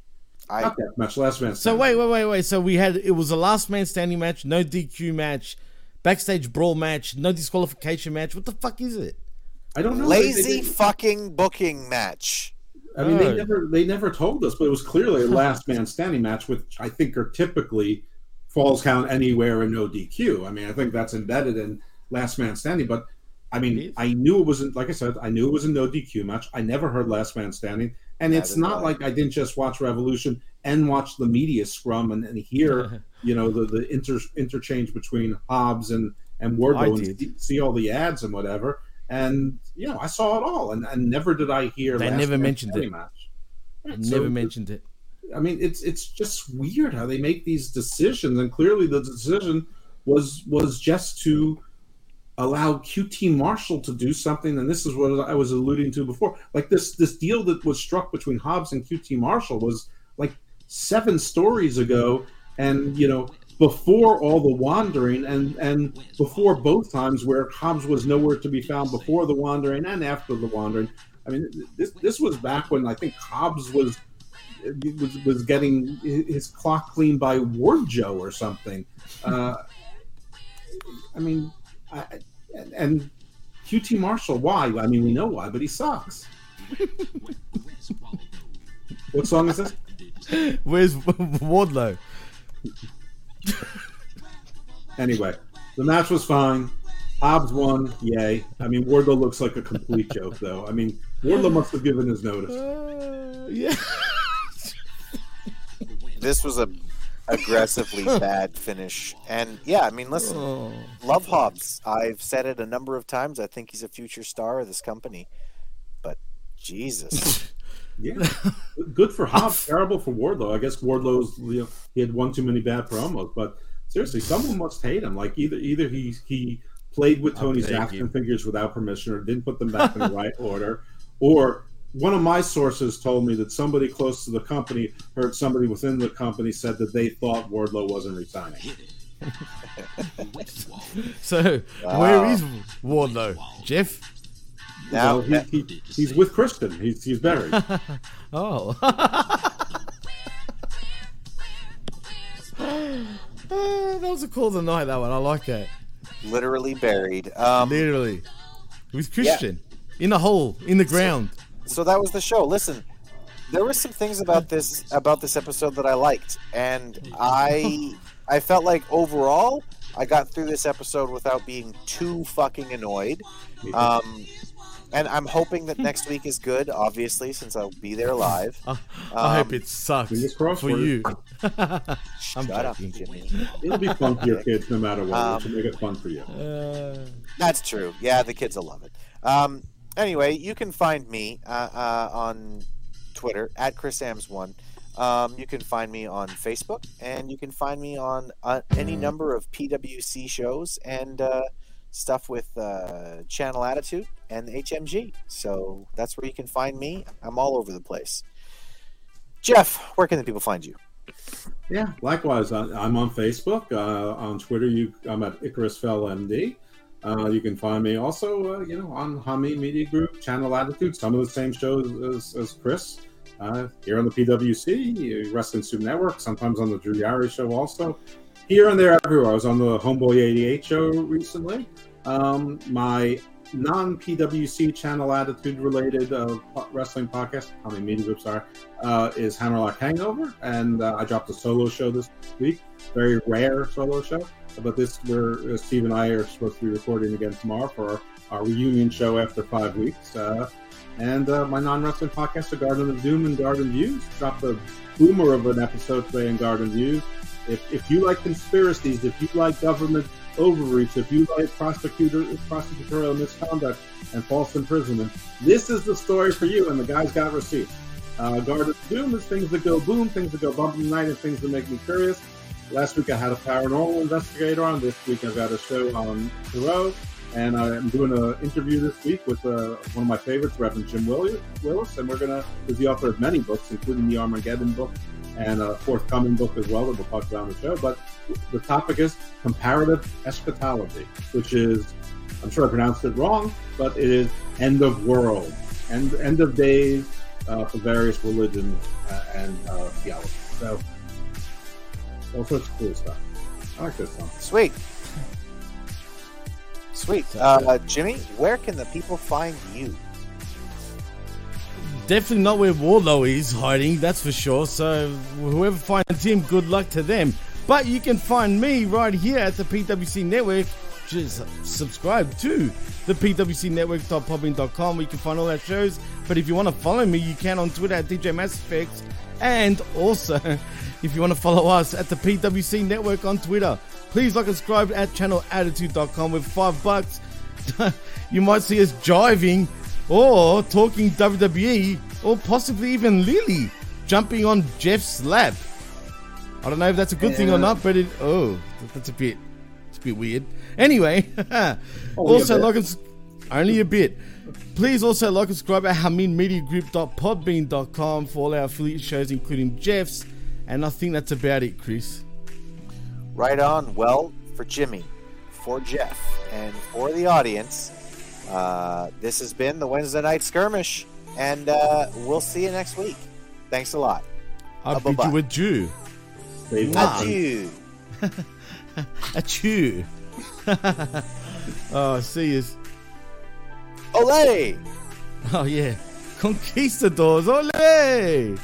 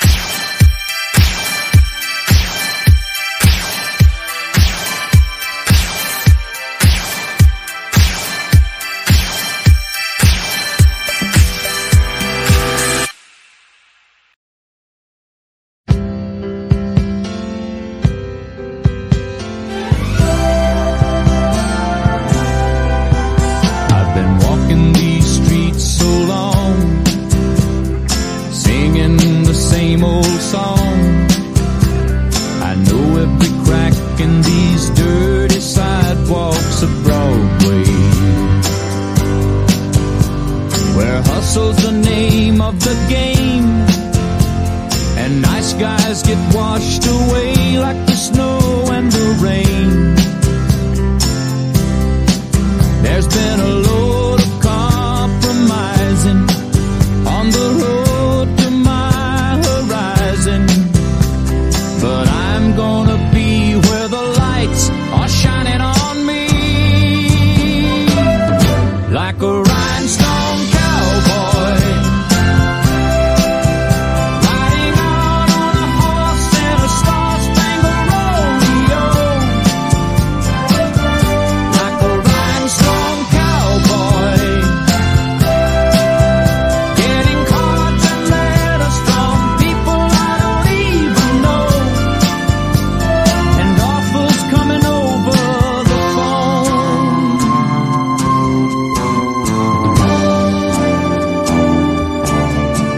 Well, I really don't mind the rain, and a smile can hide all the pain, but you're down when you're riding the train that's taking the long way.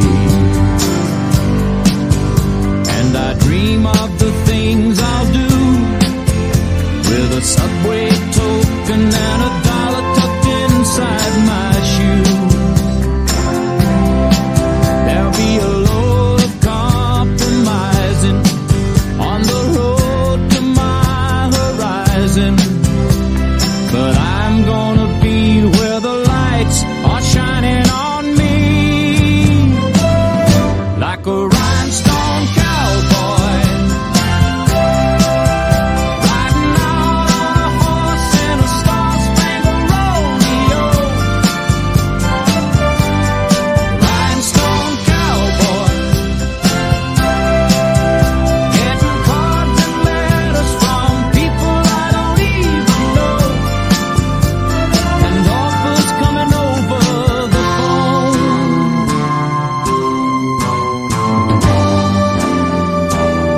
Like a rhinestone cowboy, riding out on a horse in a star-spangled rodeo, like a rhinestone cowboy, getting cards and letters from people I don't even know.